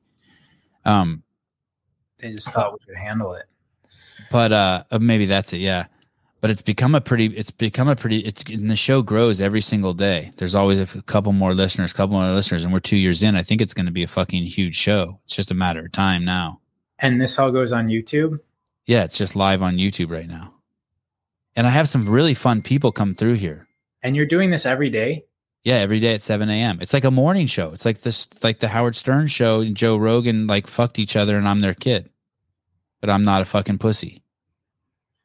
I mean, I'm kind of a pussy. So what kind of guests do you have? Are you open to any type of guests? Any guest, anyone. Yeah, anyone who can help me get rich. I mean, I can bring attention to for my audience that's interesting. Yeah, exactly. And do you have anybody reaching out to people? I do that all day. So like right now I'm going to get off with you and I'm going to go in the house and my kids will be there and they'll be finishing their Kumon. And if it's not raining, I'll take them to the skate park or I'll go play tennis with them. And any free moment I have, I'm on Instagram going through and that's what's cool. All these people in the comments, they direct me to people. So they'll be like, hey, Sevan, have you read this book? So I'm reading this book right now. It's called The Moth and the Iron Lung. And it's about polio at the turn of the century and about how it was from, it has nothing to do with any of the shit we've ever been told. It has to do with the fact in 1890, all farmers were forced to spray arsenic and lead on all food. And it was done like that for 30 years and it fucked up people's intestines. And that's really the origins of polio. Has nothing to do with the vaccine. None of that. The vaccine, right? Yeah. And the whole fucking thing ended up, it's just bad science. So the polio vaccine was not, it was just another vaccine. Yeah, just more bullshit. Just more, and everyone believes it.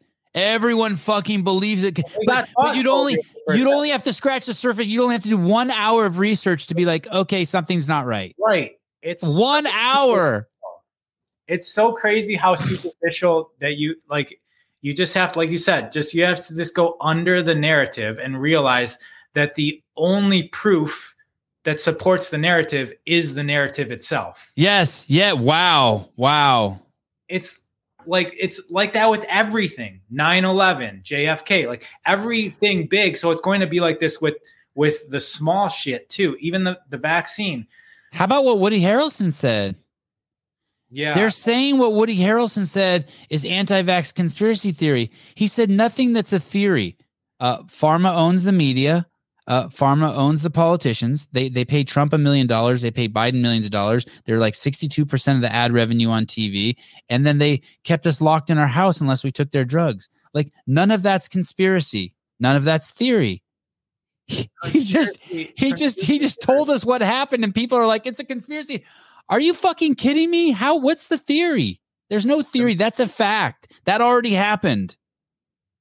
That happened from 2020 to 2022.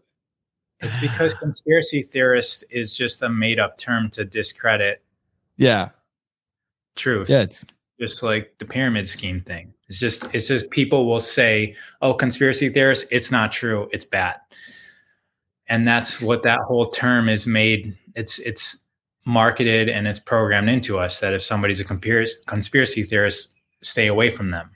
Right. So I read that. So only reason why I read that book, by the way, is because the author's still alive, and I think I can get the author on. And so everything I'm doing is to, I don't do, like, I watch UFC, but I only watch it because I think I can get UFC fighters on the show. So I have UFC fighters on the show. So everything I'm doing is to throughout my day. What happened to your original Instagram? It got they fucked me. They kicked me to the curb. They turned me off. I couldn't get it back. I've applied more than 100 times to get it back. Oh, so somebody hacked you and stole it? No. They banned me for for saying that. I didn't even say crazy shit. I don't even say crazy shit. Like I don't say I don't talk about whether the Chinese released it to us as a weapon or if it was a bat thing, or I don't do very much analysis. I just show stuff like the CDC says here, the VAERS has 10 times as many reports for injury from this vaccine than all vaccines in the history of the world. And I show a screenshot of it. And they'll be like, hey, you can't do that. I'm like, but I just took it from the CDC website. I don't usually give analysis. Like, I don't usually try to understand why, or that I never said like Pfizer's doing this just to make money, or that it's a scam between the World Health Organization and the World Economic Forum. I don't almost never do. But I've had some cool people on here. I had that guy. I had a crazy pro-lifer on here, and I'm a pro-choice guy, and we had a great conversation. I had a flat earther on here. That was fucking fascinating. And so, did the flat earthers say? It's all interesting, right? It's all interesting. I just want to hear the way they. I just want to hear the way they think. I want you to convince me that like the Earth is flat. Go for it. I'm ready. I'm open. So did he have points? I need to have him on again. You know what? To be honest with you, the only thing I took away from the whole conversation was that I really liked the guy. That he was really pleasant. Same with the pro-lifer. I was like, man, this guy, what a great fucking thing. He's dedicated his life to saving children's lives. Like what a fuck. I was kind of envious of his, like, what a noble thing to do. Like, it's like if people are like celebrating LeBron James broke some sort of big basketball record, and I'm like, dude, that guy throws a ball into a net. I'm not saying it's not like cool, but there's no, his only value then now is what he does good for humanity based on the attention he gets for throwing that ball in the net. Throwing the ball in the net is nothing. Now it's only if he says, all black people out there, no one's coming to save you. Stop focusing on anything except making your life better. Never blame anyone. Never play the victim again. That would be his only value to me of like of making all those balls in the nets.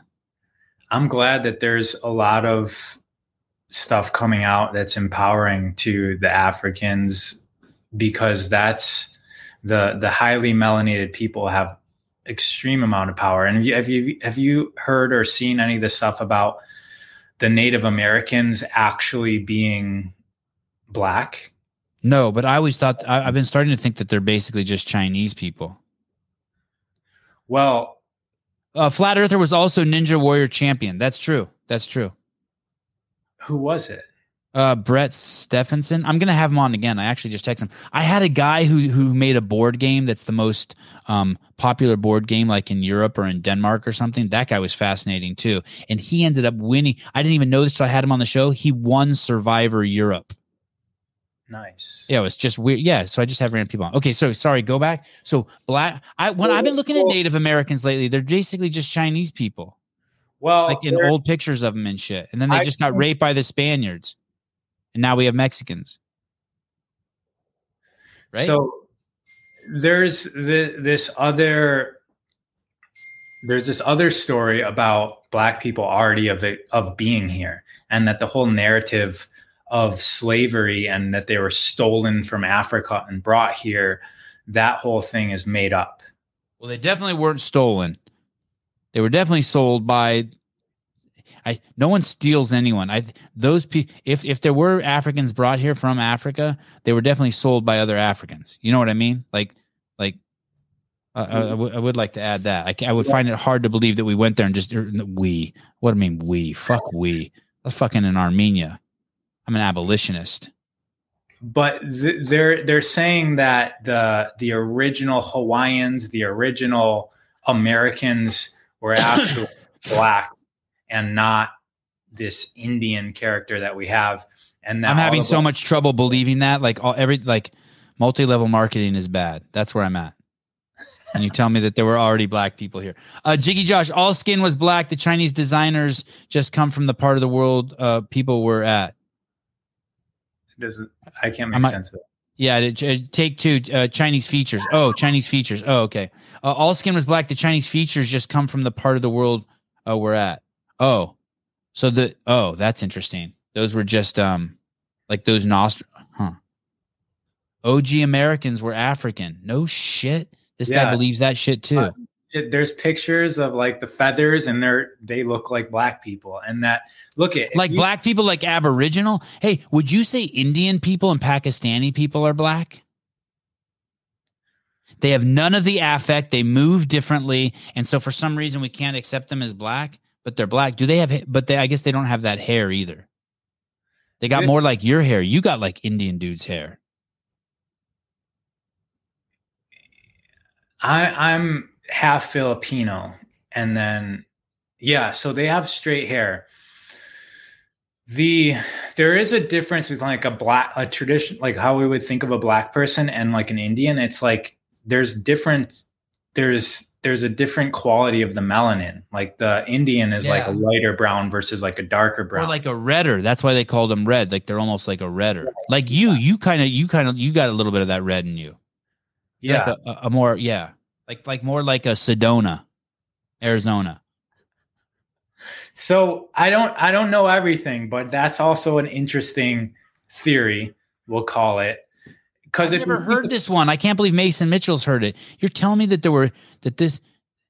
that fucking Pocahontas was a Black chick, and that fucking all those Native American dudes are Black dudes?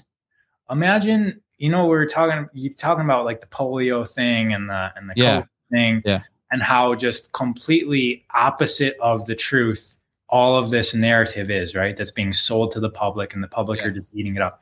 Imagine how warped history is. Yeah.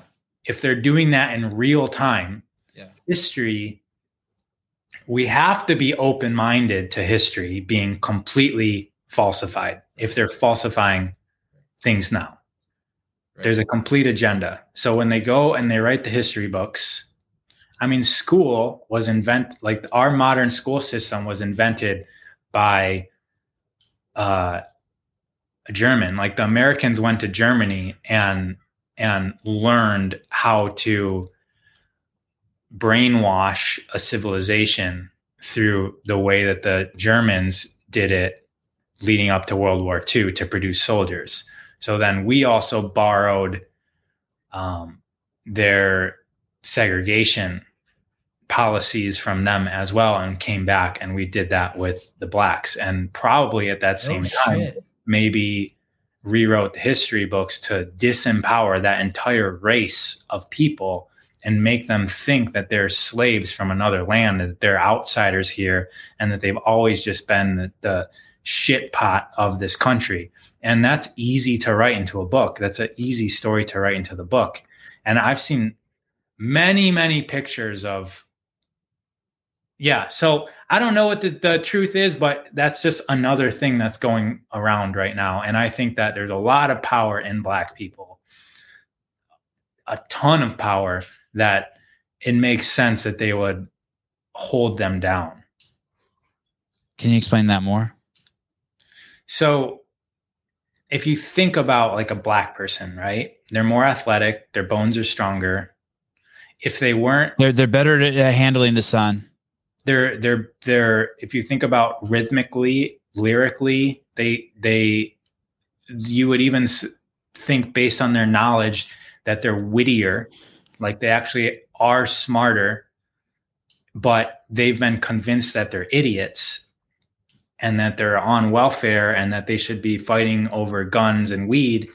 And that all gets programmed into that culture. There's definitely an oratory skill that they have, a presentation, a command over the room that it seems to be. I mean, I don't know if you could attribute it to their skin color or what you do, but there's something. They definitely, they're great people, obviously. They're power. That's power. Yeah. So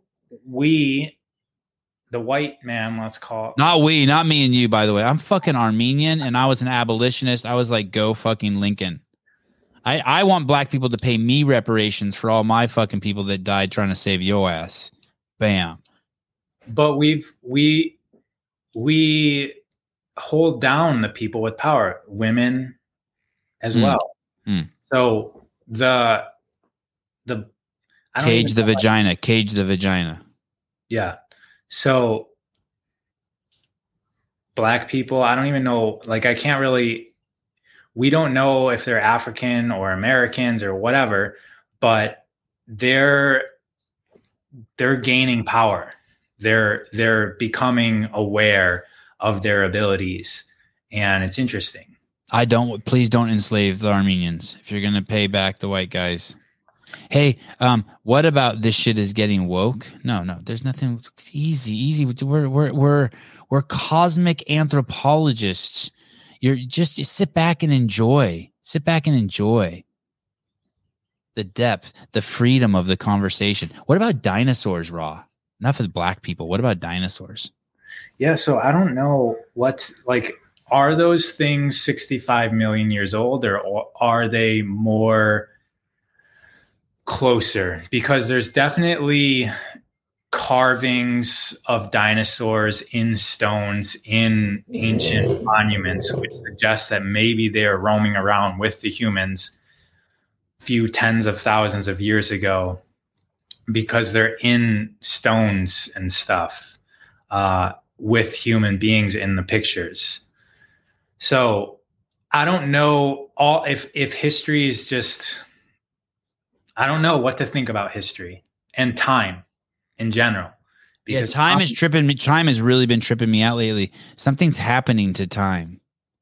Like that what? Do you think it's going faster? Yeah, I think that would be a simple explanation. I'm not like that's because I'm unable to articulate it. That's the way I would say. But something's definitely occurring with time that I'm like, something's happening, like with time. Yeah, I think and I can't tell if I can't tell exactly what. I'm open to it though. There's a lot of stuff happening in our solar system, in other planets as well, that are happening in an accelerated rate that shouldn't be happening. I feel like what seems like from a gravitational standpoint, a gravitational structure of the galaxy, it seems like our sun is pushing into the heliosphere of the sun is getting smushed. And almost What's like the heliosphere of the sun? The center of it? No, it would be like the atmosphere of the Earth. There's one of those around the sun. Okay. So there's a heliosphere around the sun, and it's being smushed. So it looks like the sun is pushing into a wall. And that suggests that the sun is moving into a space in the galaxy that is a different zone that it's in right now. And so, yeah, you see those pictures right there. It looks like it's pushing into a wall.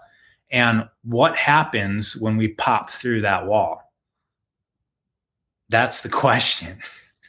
And when you look into ancient cultures that have calendars that aren't a year long like ours are, but they're hundreds of thousands of years long, they have ages. They have a calendar that maps hundreds of thousands of years, where it actually account for not just our planet going around the sun, but our sun going around the galaxy and the different seasons throughout the galaxy that our entire solar system would go through as a result of that. And those seasons they point to levels of consciousness. That's like in the Vedas and the Hindus, there's ages where people are different. They behave differently. And so within that construct of how reality is, that explanation, we're in the spring season. We're in the enlightening stage of consciousness. And we're coming out of like the dark ages, when the winter time of consciousness, where like if you just think back to the dark ages where people were killing each other, it was just war, this, war, that. And now we're becoming more interconnected with each other through things like the internet, but also people are being birthed on this planet that have awareness of past lives, have awareness of their extraterrestrial origins and family. And that's all going to shift as the solar system shifts. And then there's stories of the solar flare happening. And even in the Bible, there's the flood that happened at one point, and then what's happening next is going to be a fire. And so maybe when that sun pops through, there's going to be a solar flare that completely changes the energy of this planet. And then we are all just different. And what it's going to take for us to be different is pretty simple. We just have to feel what everybody else feels. We just have to know what everybody else knows. And that's all explained in this book series called The Law of One, where it explains the densities of consciousness. And the next density we're going through is we're going to be able to feel each other's emotions. We're going to be empathic. And so if you're walking down the street and you can feel everybody around you, you would want them all to be as happy as possible, because their emotions are your emotions. Wow. One little simple adjustment is going to completely shift everything that we do. Wow. That one adjustment, if we have sensation of other people's senses emotionally, and that sheet, you just unravel that sheet and have a little bit more connection. Yeah. It completely changes the structure of everything that we do. Every decision on this entire planet will be, how can we make everybody feel as happy, as fulfilled as possible? Well, now we're getting into some woke shit for sure. I hope they're careful. I hope they're careful. Because people need to be responsible for their own feelings. Maybe you won't get to feel other people unless you can be responsible for other people. Exactly. That's the reason for our independence now. Until you can be, because worrying about other people's feelings is bullshit. So we have to go through this stage of independence so that when we merge, we are responsible. But we only learn that by being independent, being separated from each other. And we're going through this mess and learning all the lessons necessary so that when we do merge, we have an ability to respond. We have responsibility that can extend to others beyond ourselves.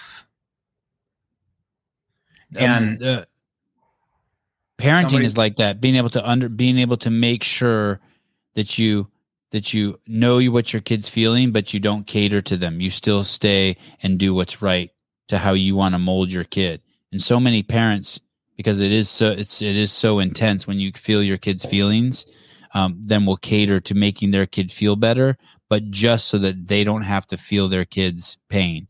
And it's fucked up, and it's made a lot of fucked up kids. It's made a lot of fucked up kids. Right. There needs to be somebody in that relationship that's making the decisions from a leadership perspective, and not, because when you sympathize, when you harmonize with, let's call it the lower level, if you're a parent child, and if the higher level, the one that's supposed to be making decisions, starts making the decisions from the lower level, now you don't have any proper leadership. You're essentially, you turn yourself into the child. And it's like the child is being raised without a parent. Yeah, it's exactly. You nailed it. You absolutely nailed it. And I see that. Parents, these parents fucking think that they're fucking parents, but they're not. And it puts crazy stress on the child. Wow, you fucking nailed it. It's crazy. It's crazy. Your kid is not the leader. You are the leader. They need you to be the leader. Do you have any leaders? I have some leaders. I've chosen some leaders to lead me. Do you have some leaders? I think there's a void that I recognize in terms of leadership. There's a few. You mean like in your life, like you wish you had something to lead you? I feel like I have open space for mentorship. So I have that recognition. Because right now, the way I've structured my life almost forever is that I've always been the leader. And that leaves me without equals, and it leaves me without mentors. But that's something I can change, right? I have power to change that. So it's almost verbally. It's almost like it's who you serve. Yeah, but there's like who you choose to serve is your leader, right? There's a that's the interesting thing about your kids, because you're in a life of devotion to serve them, but they cannot be your leader. So with them is this ultimate paradox. But other people, there's this people that you choose to serve. There's a saying: if you're the weakest or the dumbest person in the room, then you're in the right room. Right. Because then you know that you're being influenced by more powerful people than yourself. There's people that I want to follow on Instagram, but that I unfollow because I just don't want to be influenced by them anymore. Like I'm fully aware that the people I'm following on Instagram are sort of my leaders. I'm letting them influence me. Mm-hmm. Right. And that's why it's weird to me when anyone follows someone that they don't like. Yeah, because hey, don't stop doing that. That is not good. They're influencing you.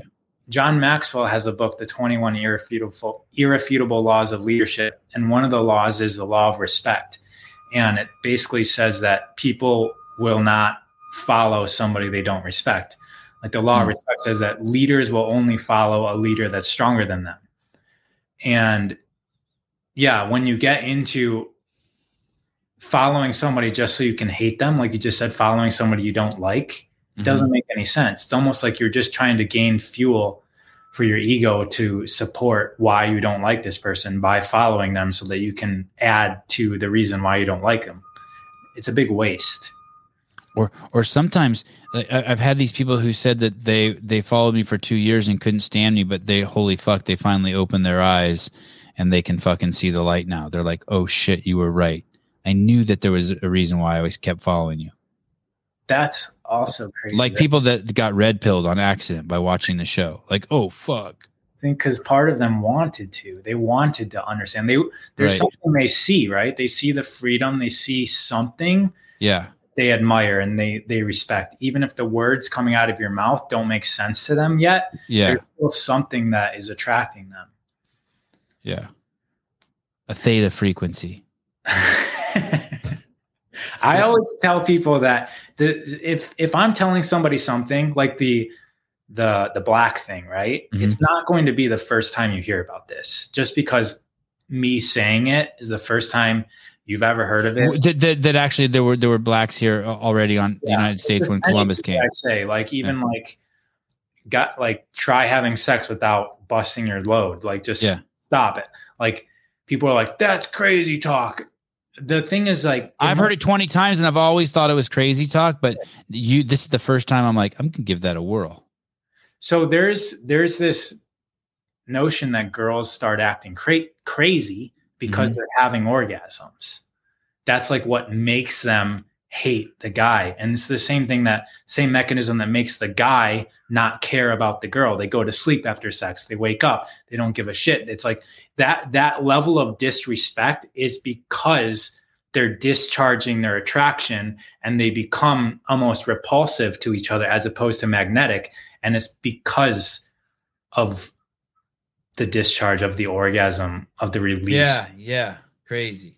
And so if you stop doing this, it's the cure to the girl being nitpicky and crazy, and the guy will now start caring about the woman. And that's worth the experiment.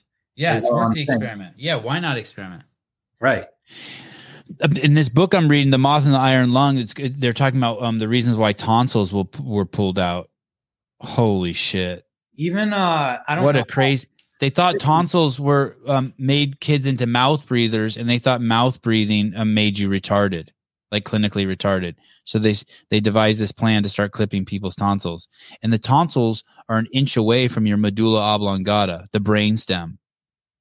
And the tonsils also are a fucking bacteria and virus factory, I guess. I guess they catch a lot of bad shit. And so if you cut them out, all that shit fucking just escapes. The book's fascinating. It's fucking fat. Can you imagine approving, like you were talking about, what were we talking about? Like convincing young men to go kill other young men that they don't even know. It's the same thing. Like, can you imagine now that I'm in the position I'm in, I sit on the perch that I sit on and look at the world. Can you imagine like convincing parents that it's okay to give your kids mandatory drugs from Pfizer, or that we're going to cut their tonsils out? This whole idea of vestigial, is that the word, vestigial organs? I'm not buying it. No, even the appendix. I'm not. Wisdom teeth. Yeah, I didn't have any of that shit pulled out on me. I'm so happy. I did, and it's freaking, like, I went to the dentist once, I don't know, 15, 20 years ago, and they were like, let's remove your wisdom teeth. And I knew of a whole bunch of other people that got their wisdom teeth removed. I just thought that when you get to a certain age, you get your wisdom teeth removed. And so I just said, okay, I was unaware. And come to find out, our teeth are actually the switches of our energy meridians. And our teeth are? Yeah. So if you think about the important, like our hands and our feet are also, they operate the same way. The parts of our body that are used often are what are activating our energy meridians, and our teeth we're chewing stuff all day long. So it makes sense that that's going to be, every meridian goes to a tooth, and it also goes to a part of our hands. It also goes to a part of our feet, and they all cross at the navel center. So these important parts of our body are turning on and activating our meridians to keep our organs healthy, to keep our emotions healthy. And so our wisdom teeth are tied into our gut, our stomach. And so, yeah, when you remove parts of our body, it's all more connected. We're not like a machine. We're taught to think that our bodies are mechanical and that its job is just to carry us around from place to place. But there's more going on. There is like, our emotions aren't just housed in our brain. Our emotions are produced by our organs, and that's sending energy throughout our body. And so that energy can get blocked in places. And that's where this whole concept in the East about meridians comes into play, because we have an energy body, and that energy body operates within our physical body, our mechanical body. And then we have issues emotionally through our mindset that can be resolved by working through our physical body. And it's not just something happening in our brain. But I love my energy body. My energy body's crazy. The appendix also. If you don't know what your energy body is, by the way, people, you need to find a book that teaches you how to fucking find your energy body. If you find your energy body, you won't always find it. Once you build a relationship with it, it will change your whole perspective for sleep. You'll never hear about sleep ever again. You'll never think about sleep ever again the way regular people do. You never will want to be apart from your energy body once you become aware of it. Okay, sorry, go ahead. Yeah. It's the best. It's such a great body. And so I weird. Feel like, there's a lot, right? When you start Yeah. to recognize that you're beyond your physical body. But mine always feels like it's in here. Like mine doesn't ever like go away. Yeah. If you close your eyes right now, Mm-hmm. you could tell where your body starts and ends. Or is it you don't feel like you just feel your physical body, like skin in. You don't feel like that there's No, it's bigger. It's bigger than my body. Even just like your palm. If you just hold it's bigger than my body. Yeah. Palm, you can feel that it's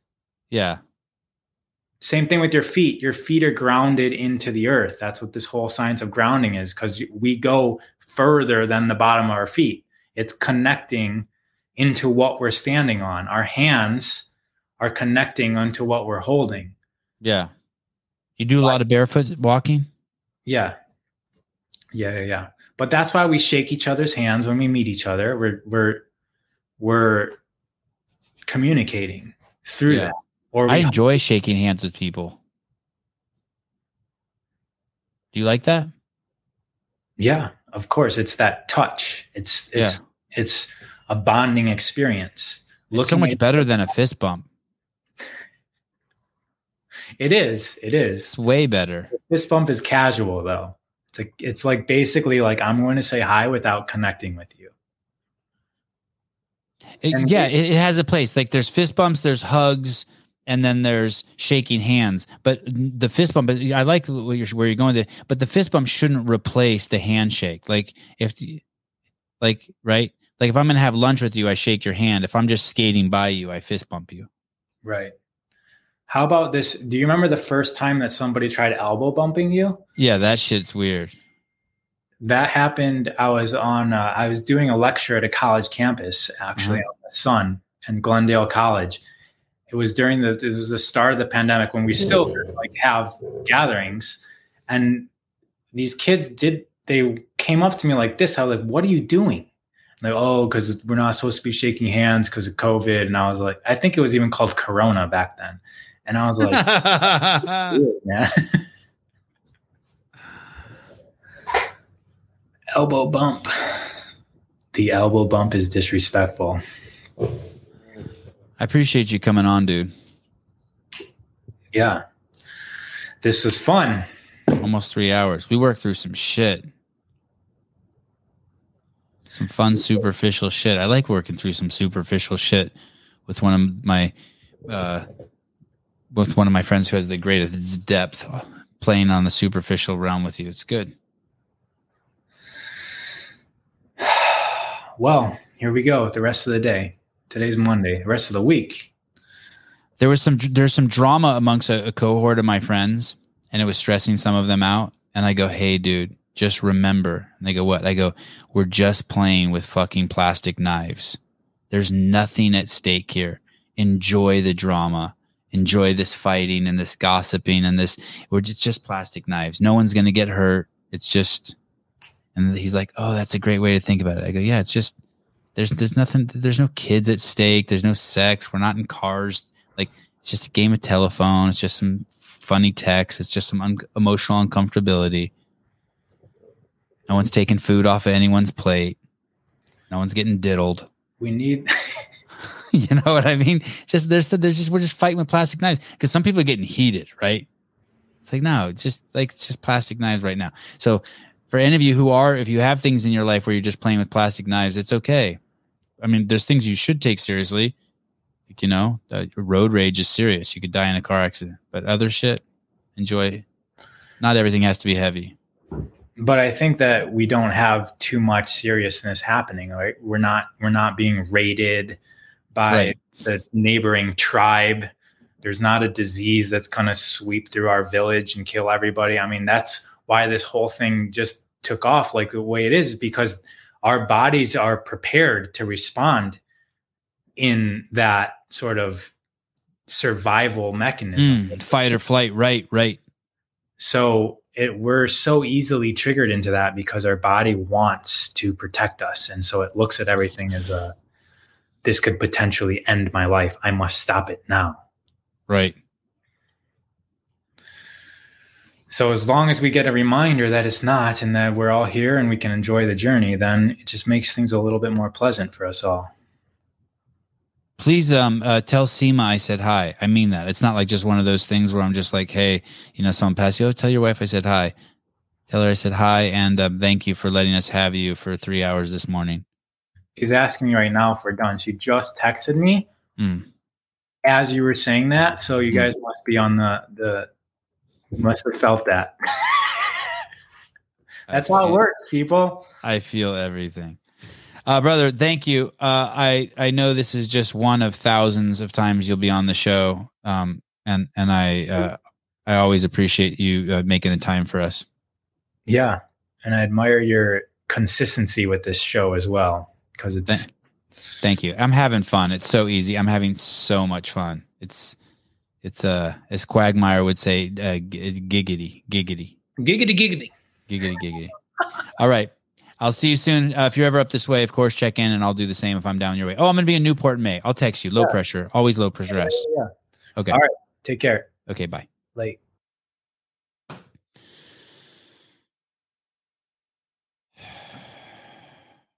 How about hot plot? Oh, hey, I've never seen my wife in the fucking comments. Holy shit. I should call my wife. You guys want me to call my wife? Let's see. Let's wait a few minutes. I have to pee. Let me see.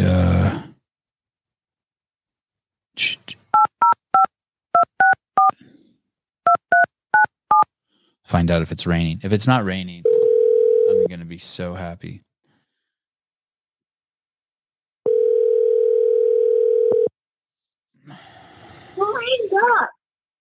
Hi. Hi. I've never seen you in the comments. I've never seen you in the comments either. I saw Allison say she needed CBD after all that. Oh. And so I said, Pilates. She and I go sometimes. Yeah, it's drizzling. Okay. All right. I'm going to wrap up here, and then I'll come in there. Are you going somewhere? Are you going to Hot Pilates? Yeah, but it's at 11. Okay. All right. Okay. Next time I call, tell the kids to be quiet, please. Thank you. Bye. All right. Bye. That's it. No, you don't get a fucking Haley interview. That's it. That's all. You guys that's it. There's never going to be any more of her than that. She is a servant of the boys of the house, and she doesn't have time for this podcasting nonsense.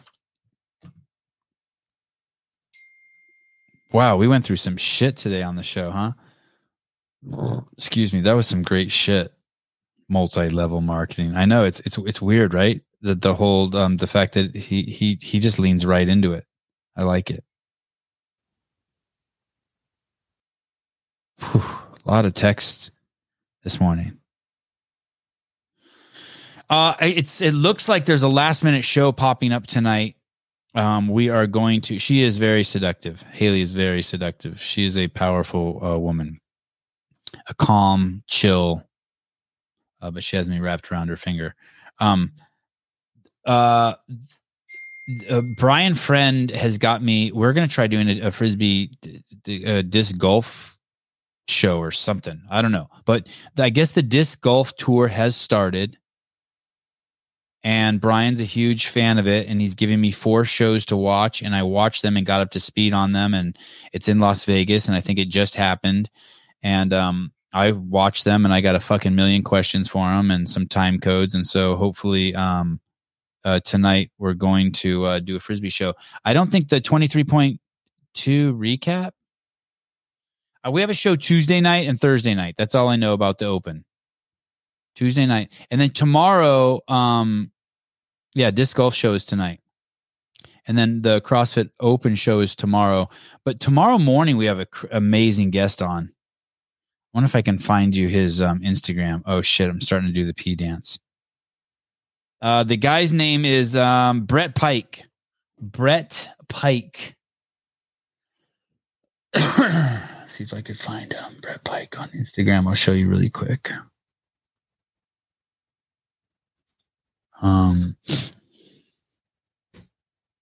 By the way, a lot of people DM me. A dozen people DM me about that fight between Lane Norton and our dear friend, the Carnivore ND, Paul Saladino. People who worked in hospitals.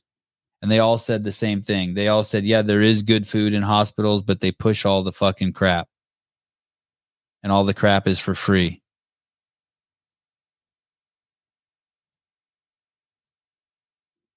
Okay.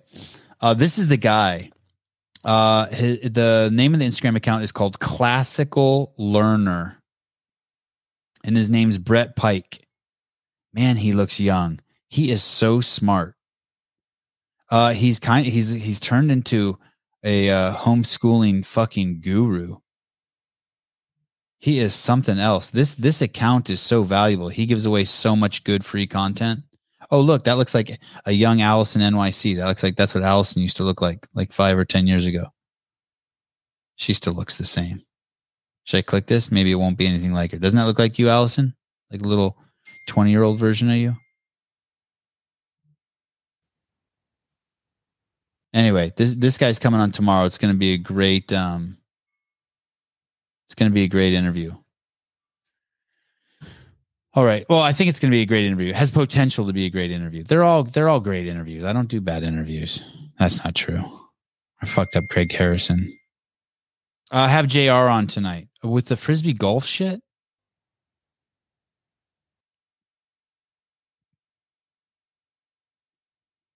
Look at you, smarty pants. Zach Jones. I went to classical school, grammar, logic, rhetoric stages. Wow. All right. Thanks, guys. I will see you this evening. Thanks again to Raw of Earth. Always a great guest. You guys were gracious even in your assholeness. It felt very familial. Thank you. And I will talk to you guys this evening. Bye-bye.